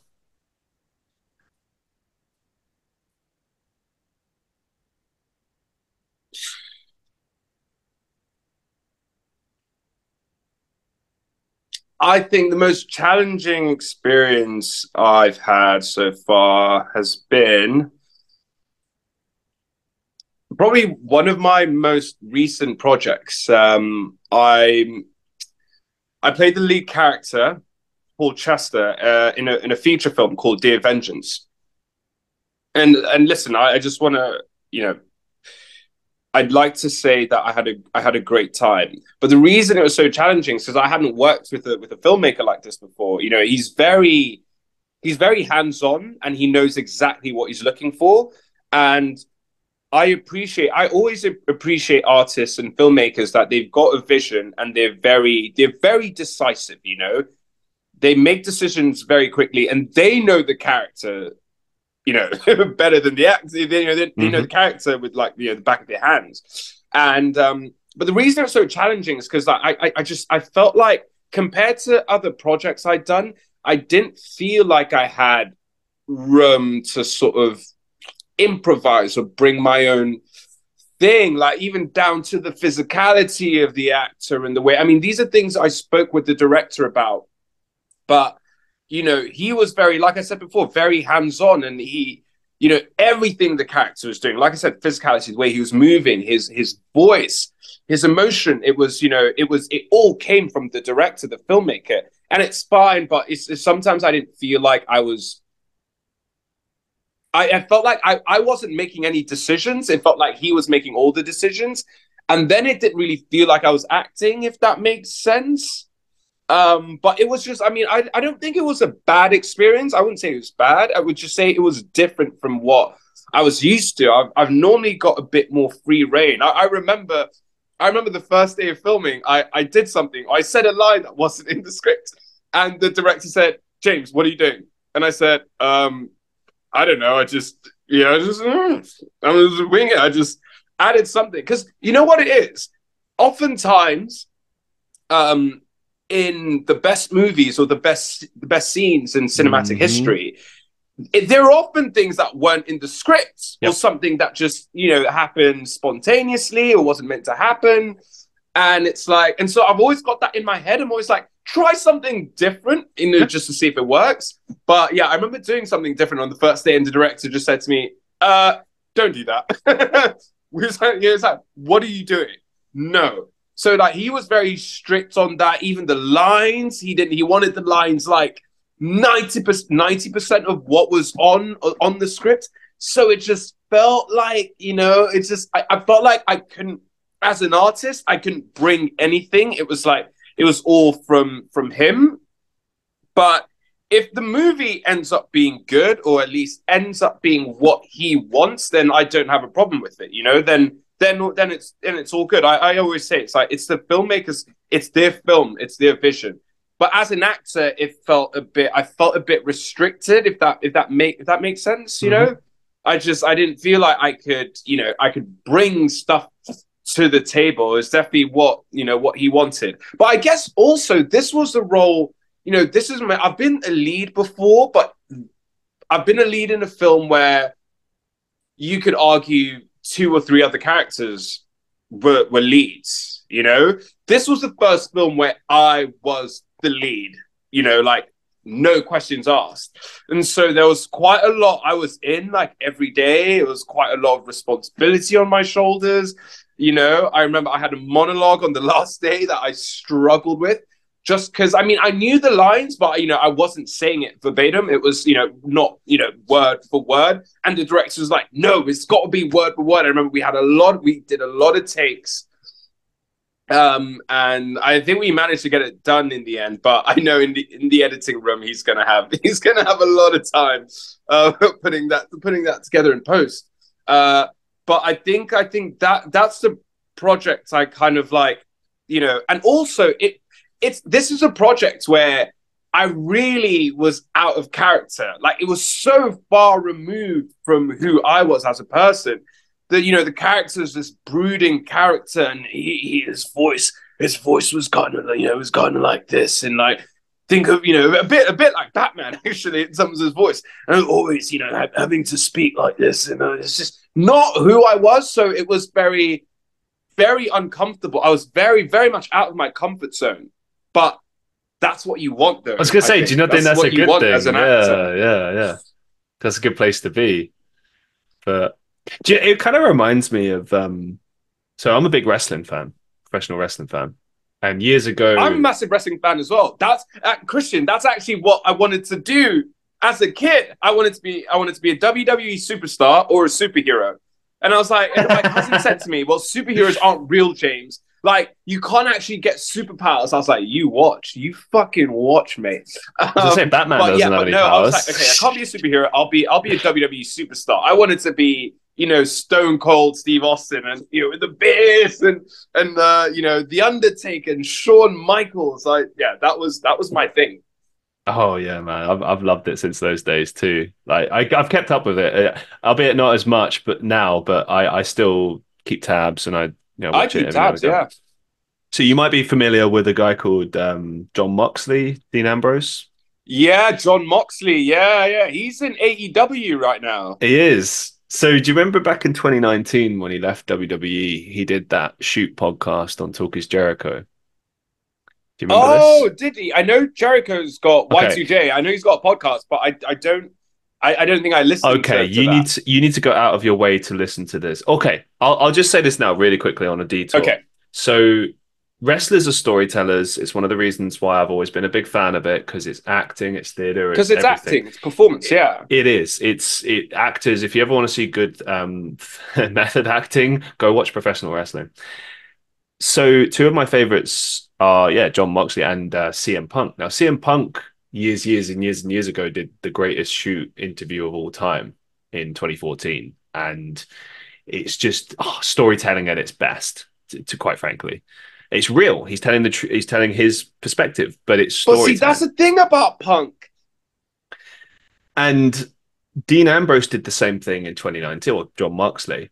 Now, the reason I brought this up is that when he spoke about his grievances of dealing with that company in the process, something really interesting was said in the midst of that. He said that his favorite thing was always promos, setting up promos. Now, generally in wrestling, you'll when you get given a promo spot, you get given like a lot of like leeway of like how to approach it. So it's like the best promos are often, bullet points. And I've said this on the show before, but we'll recap here. So if it's like me and you and we're talking like we know that our beats, if you like, are we've got to mention the main event, we're going to be wrestling at WrestleMania, and there's a grievance as to why we hate each other, right? Those are the 3 points that we're going to cover, but we improvise how we get there. So long as we hit those points, we get there.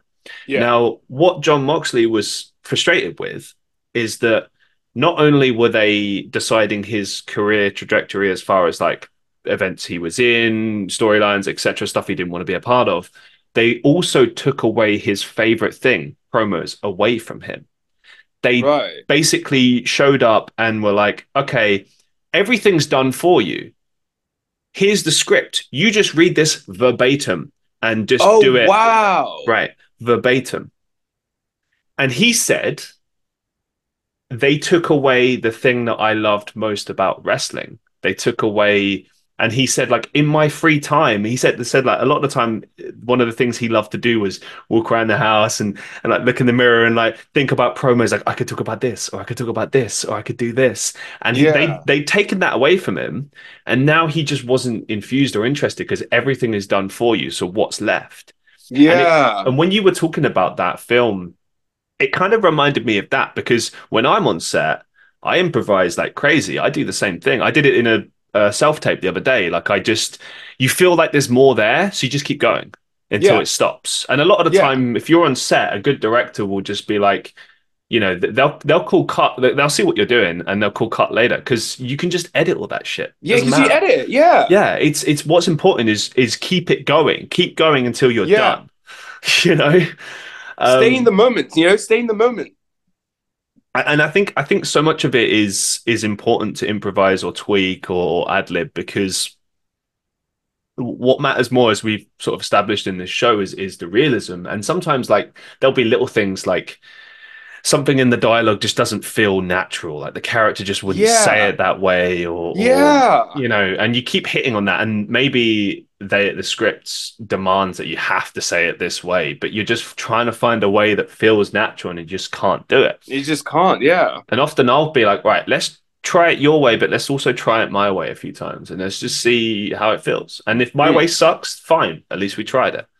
You Yeah. know, but to meet someone that like just won't let you do that at all, I can see how that's frustrating.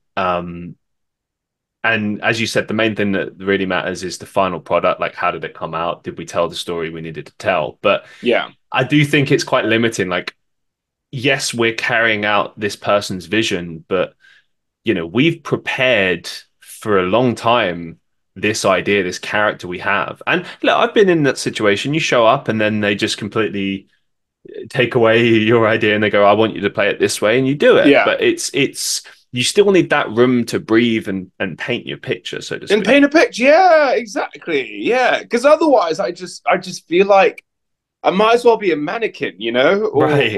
or a puppet.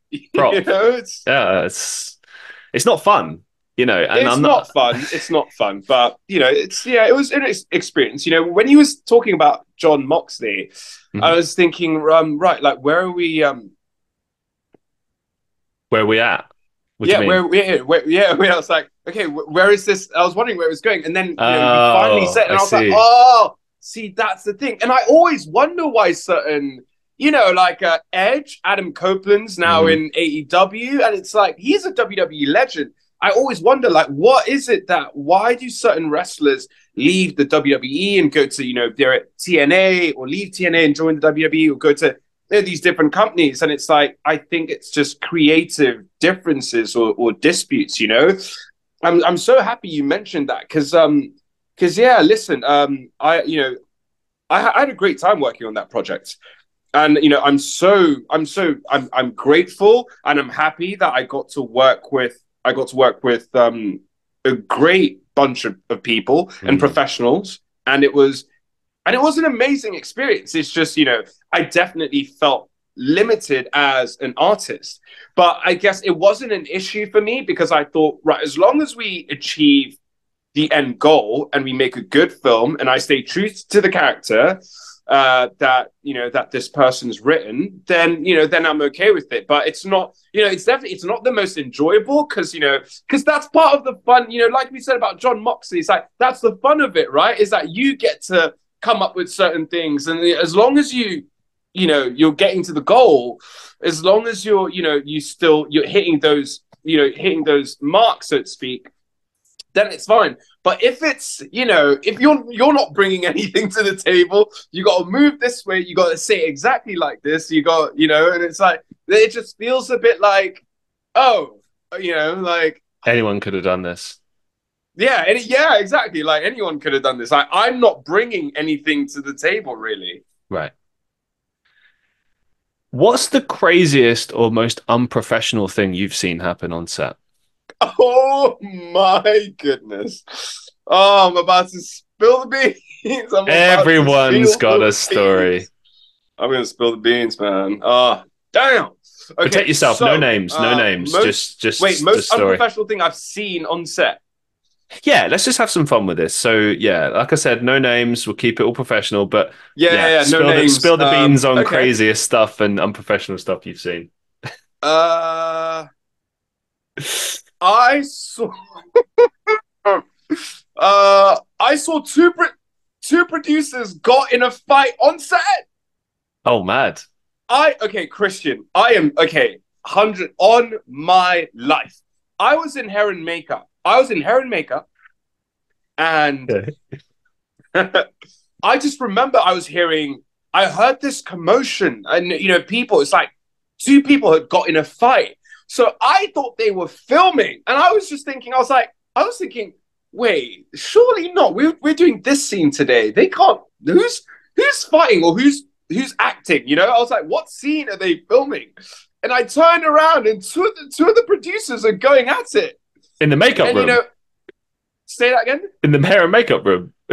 No, not in hair and makeup. Like on the other side. It was like on the other side of where hair and makeup, because we were filming. The location meant that hair and makeup was set up outside. Right. Yeah.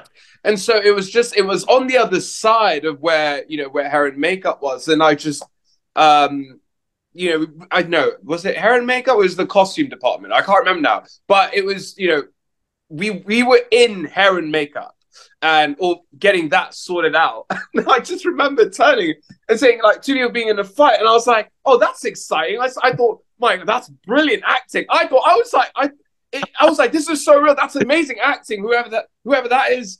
I turned around, and two of the producers are going at it, and they've got to like separate them. And one of the producers is like, anyone else has got anything to say? Like, I'll get you fired. Does anyone else want to say anything to me? I'll get you sacked. You'll be off the project. Blah, yeah, blah, blah, blah. And one of the other producers had to go off into the bathroom or private room, wherever I don't know where the fuck he went to. And he had to go off and cool down. But I just thought to myself, I have never seen anything so unprofessional in my life. What is going on? Yeah. That's an easy answer, buddy. Easy answer, man. I'll tell you right now. That was an experience. Because honestly, all I could think about when I first heard, it's kind of like happen at once. I just had like, whoa, whoa, whoa, like, you know, it's like, I was like, they're obviously filming something, right? And I was like, that is believable. That's very believable. And then I turned around, it's like, oh no, they're not acting. That's real. They're actually in a fight. Any crazy like just acting stories, extra stories, anything else like that that you've seen on set? Like just maybe just weird Oh, people, strange scenarios, anything like that. yeah, I've got a few. Spill the beans, buddy. I've got a few. So I showed up to set, and the first AD or the second AD came round and said to us, he said, "Right, guys, so the director's been sacked.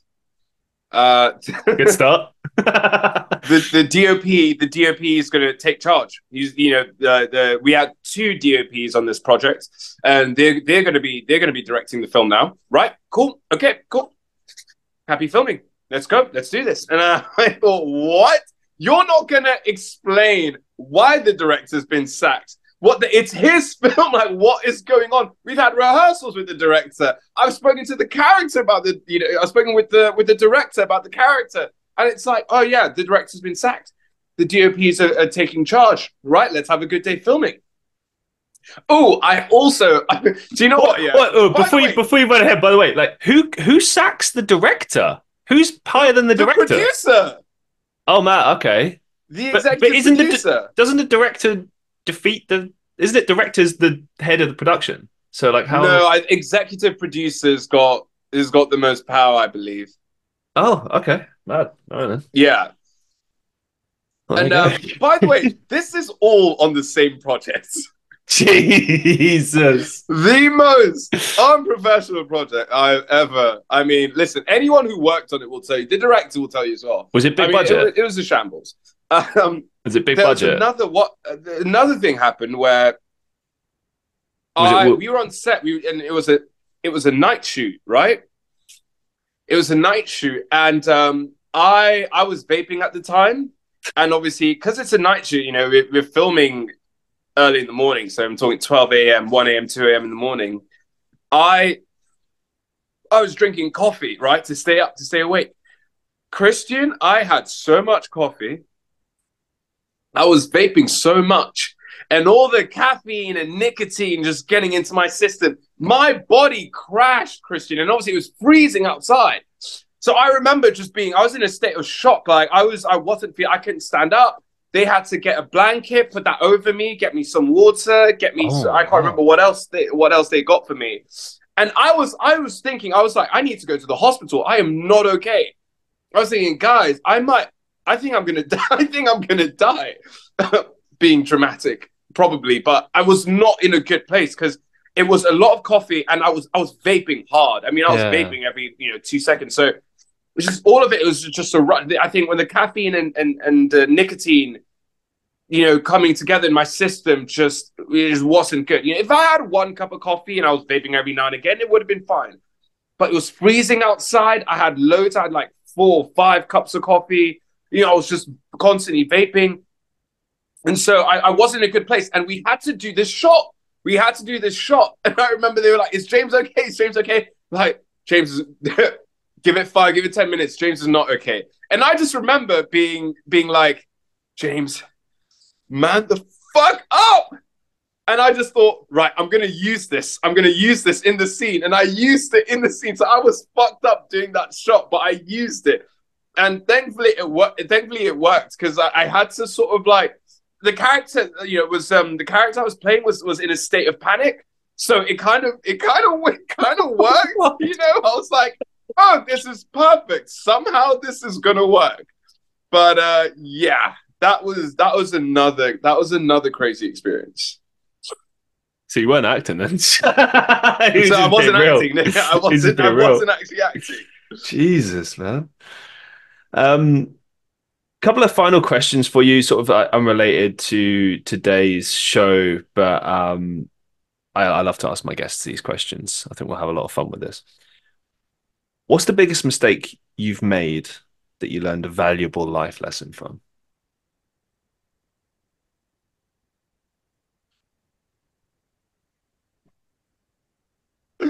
Oh, I mean, listen, we've all made a lot of mistakes in our lives, you know. I think,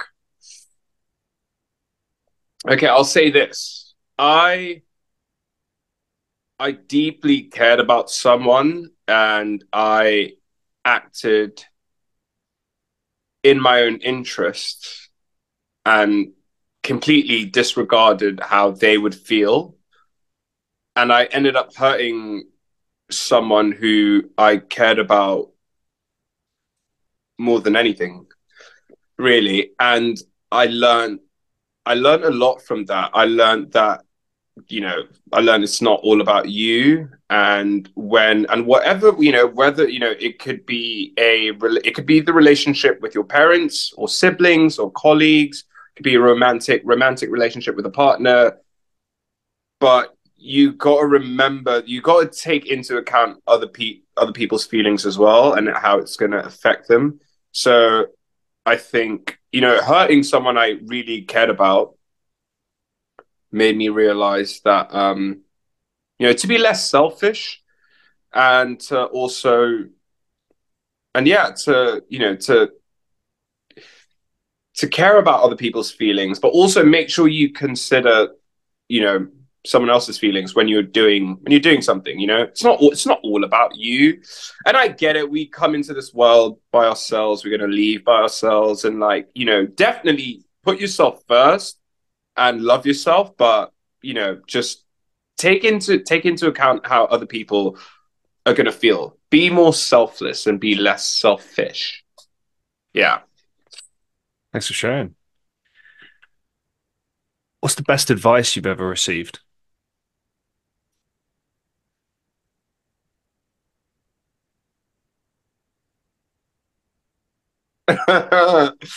Oh, okay. The best advice I've ever received is don't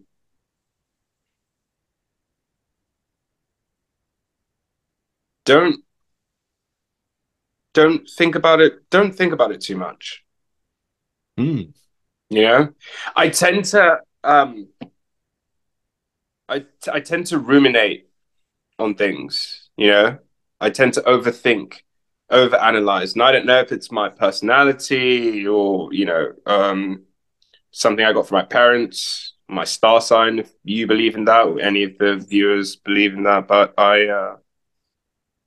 yeah, I think it's a, you know, life is short, you know, it's fleeting. You can't, you know, we can't go back in time. And I think, you know, we're constantly like worried about the future, what the future holds, and we regret things we've done in the past, and we think like, oh damn it, I fucked up. Like, I wish I didn't do that, or why did I do that? But it's like, you know, you can't change it. You can just learn from it. I think it's important to learn from your mistakes. And you know, and listen, we're human beings. Of course, we're going to think about the past and also think about the future. But all we've got is the here and now. It's important to be present and just not think about things too much. Like, just don't deep it, man. Do you know what I mean? Don't deep it. Don't think about it too much. Just let it be. Because at the end of the day, a lot of things are out of just focus on what you can control.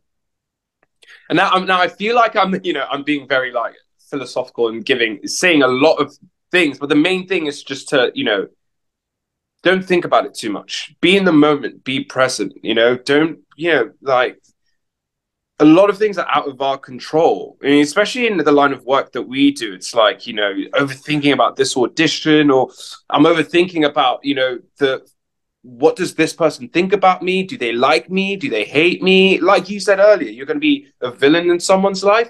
You're going to be a hero in someone's life. Despite what you do or your intentions, you can't think about how other people are going to feel, you know, about you. A lot of things are out of your control. So just don't deep it. Don't think about it so much. Just be, man. Just live in the here and now. It's all right, baby. Just let it just let it flow. Let it flow. Just, you know, whatever's, you know, que sera, sera, whatever will be, you know. Just don't think about it. Don't think about it too much. That's what I'm trying to say. Couldn't agree more. What's the biggest life lesson you've learned so far? Biggest life lesson I've learned so far. I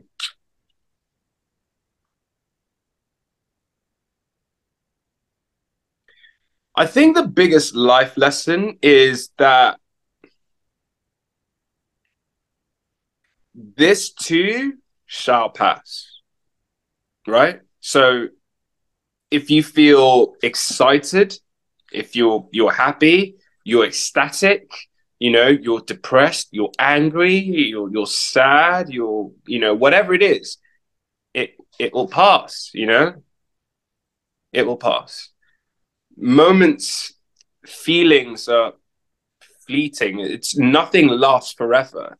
So don't be and the thing is so to not be so much bogged down by how you feel in this moment, because that's just how you feel right now. You're not always going to feel that way, so don't let that affect you so much. Do you see what I'm saying? Mm-hmm. Whatever it is you're feeling, like, like everything, like, you get Christian, you're going to be all right. Tell me a filmmaker you want to work with the most in the world. Ooh, there's so many. Scorsese, Tarantino, Wes Anderson, the list goes All on. right. Okay, you get cast in a Wes Anderson film, Sure. right? You're the lead actor. And it's like, it's like that feeling is, it's incredible. And you have that moment and everything, but like that doesn't last forever. That feeling's not gonna last forever. Do you see what I'm saying? Those feelings, and it's like, and the reason I'm saying our feelings don't last forever. So try not to make decisions or choices or life choices based on how you feel, you Hmm. know, because this too shall pass, right? So it's about realizing that, these, like, how we feel is not, it's not going to last forever. So why would you make a decision based on how you're feeling in that moment, right? It's like just realizing, like, like sometimes not in everything, and you know how it is, like with with acting as well, and this, the ebbs and flows. Sometimes you're going to be the shit and you're getting roles and you're getting cast, and other times you're not going to get roles and it's going to be a dry, dry period. Try not to let it affect you. I've got a tattoo of an anchor on my shoulder, and the whole point of that, the whole idea is to stay grounded. If things are going well in life, don't get too excited, don't get too, and if things are not going so well in life, don't be too hard on yourself and don't be too down. Just try and be, I'm such a massive believer in being stoic, you know, and just being kind of like just being even keel, and just being at the center and just not letting things affect you so much, you know. That's I hope that makes sense to you, what I'm saying. Yeah. Thanks for sharing, man. Really appreciate that. That's all right, buddy. Final question for you. Do you have any upcoming projects or final thoughts that you'd like to share with our listeners? So I'm in the middle of a short film called the DuPont Engagement, which is that's going to be film's going to be around 20 to 25 minutes. It's a murder mystery, so think Knives Out, think Glass Onion, or See How They Run. Big fan of that genre, and I and so we've got one more day of filming next week, and after that, I don't have anything concrete. I'm currently in the middle of speaking with a couple of filmmakers about projects, and so I've been sent a few scripts that I'm going to look over and see if I want to do them. So yeah, so exciting times ahead. Hopefully. I'm excited for you too. I've seen some of the stills from that recent project and it looks good, people. It looks really, really good. Yeah, thank you, buddy. Excited Thank you very much, Christian. Excited to see what the future holds for you, James. Really, really excited to have had you on the show. Thank you so much, man. You've been an absolute star. Oh, dude, absolute pleasure. Thanks for having me, Christian. Yeah, I've had, I think this is the first time I've ever done something like this, done a podcast. And Oh, wow. yeah, I wasn't sure like how I was going to feel, but it's very easy. I felt like, this is me. this is me, man. I felt like I could be comfortable. I could be true to myself and true to you. So I've had a great time, buddy. Thank you so much for having me. Thank you for appearing on the show. It's interesting you say that as well because, and I'll sort of finish with this. Recently, I reached out to people on Reddit and I sort of said like, what am I doing wrong? I've been doing this show 4 years, 250 plus episodes. What am I doing wrong? I've tried everything. And there was varying degrees of feedback and like criticisms and stuff, and it was all great. And thank you to everybody that sent me that advice and criticism. One person said, I don't understand what it is you're trying to do with your show. 1 minute it's this, 1 minute it's that. Like, what is it? What are you trying to do with this show? And I had to sit there and think about that. And I was like, yeah, I don't know what I'm trying to do with this show. And then it kind of clicked for me that what I'm trying to do is be a master interviewer, really get and pull out the stories from people, you know? It'd be very easy to sit here and ask you the standard questions, like who are you inspired by? Who would you most like to work with? But who gives a shit? What we really want to know is who are you? Why should people care about James Anite? That's where the real stories is, the motivations. When you think about your favorite performers, actors, artists, whoever you're inspired by in life, really the most interesting part is the person behind all of that. And I Yeah, that's feel true. to get that person, you have to speak to a person as a human being and just focus in on that. I know as this show grows and grows, it's going to get more and more challenging. But I think as long as I keep it down to interviewing people and really trying to make people feel comfortable and, you know, focusing on being a good interviewer, I think that's where the show will be at its best. And also, just on a side note, like I see a lot of people doing interviews, doing a lot of things that frustrate me. I see it a lot with like late night talk show hosts and stuff, particularly with our industry as well. And Yeah. I look at that and I'm like, wow, you had this opportunity with this incredible person and you just blew it. And so much of it is ego. Like, look, I believe in myself as an actor. I know that there's a lot that I can achieve and do with my life and etc. But when I'm interviewing someone, it's about my guest. It's about that person. So I shut my mouth and I try to guide the conversation. And then I only try to talk when I feel like it's absolutely necessary or when it is in some way useful to the To conversation the or conversation, yeah. and that's the thing, this show has made me a better conversationist because I've focused in on that, the art of conversation, the art of interviewing, the art of truly being invested in what the person has to say. And my God, guys, do you learn so much through doing this? Like I've interviewed hundreds of people on this show and I've learned so much over the years. And I enjoy the show more now than I ever did when I first started. So I'm that's so something. happy hearing that, man. Yeah. Thanks, man. Well, thank you. Thank you for appearing on the show. I mean, like, the show wouldn't be anything without guests. So thank you very much for being on the show. And, it's exciting. Yeah, I feel like we're at similar. I know you've been doing acting longer than me, but like, we're at similar points in our career. And I feel like it's exciting times. I don't know. I have a good feeling. I've got a Um, very good feeling, man. yeah, I've got a very good feeling. excited to see what happens next. Thank you so much, James. And thank you, everybody, for listening to the Christian Reeve podcast. If you want to support the show, please make sure to subscribe to us on patreon.com and you can get exclusive access to monthly content, bonus content, access to my Discord community so you can find out all the updates and everything that I'm doing. And also, you can support your boy. In addition, wherever you listen to the show, if you listen to it on YouTube, make sure to like, share, and subscribe. As always, share this podcast around. Let the people know what's going on.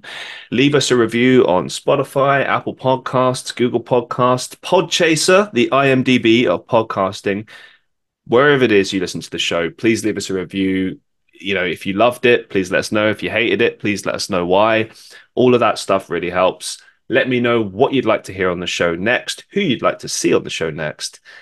And above all, thank you so much for listening and watching. I hope you enjoyed it as much as I did. And I will see you in the next one.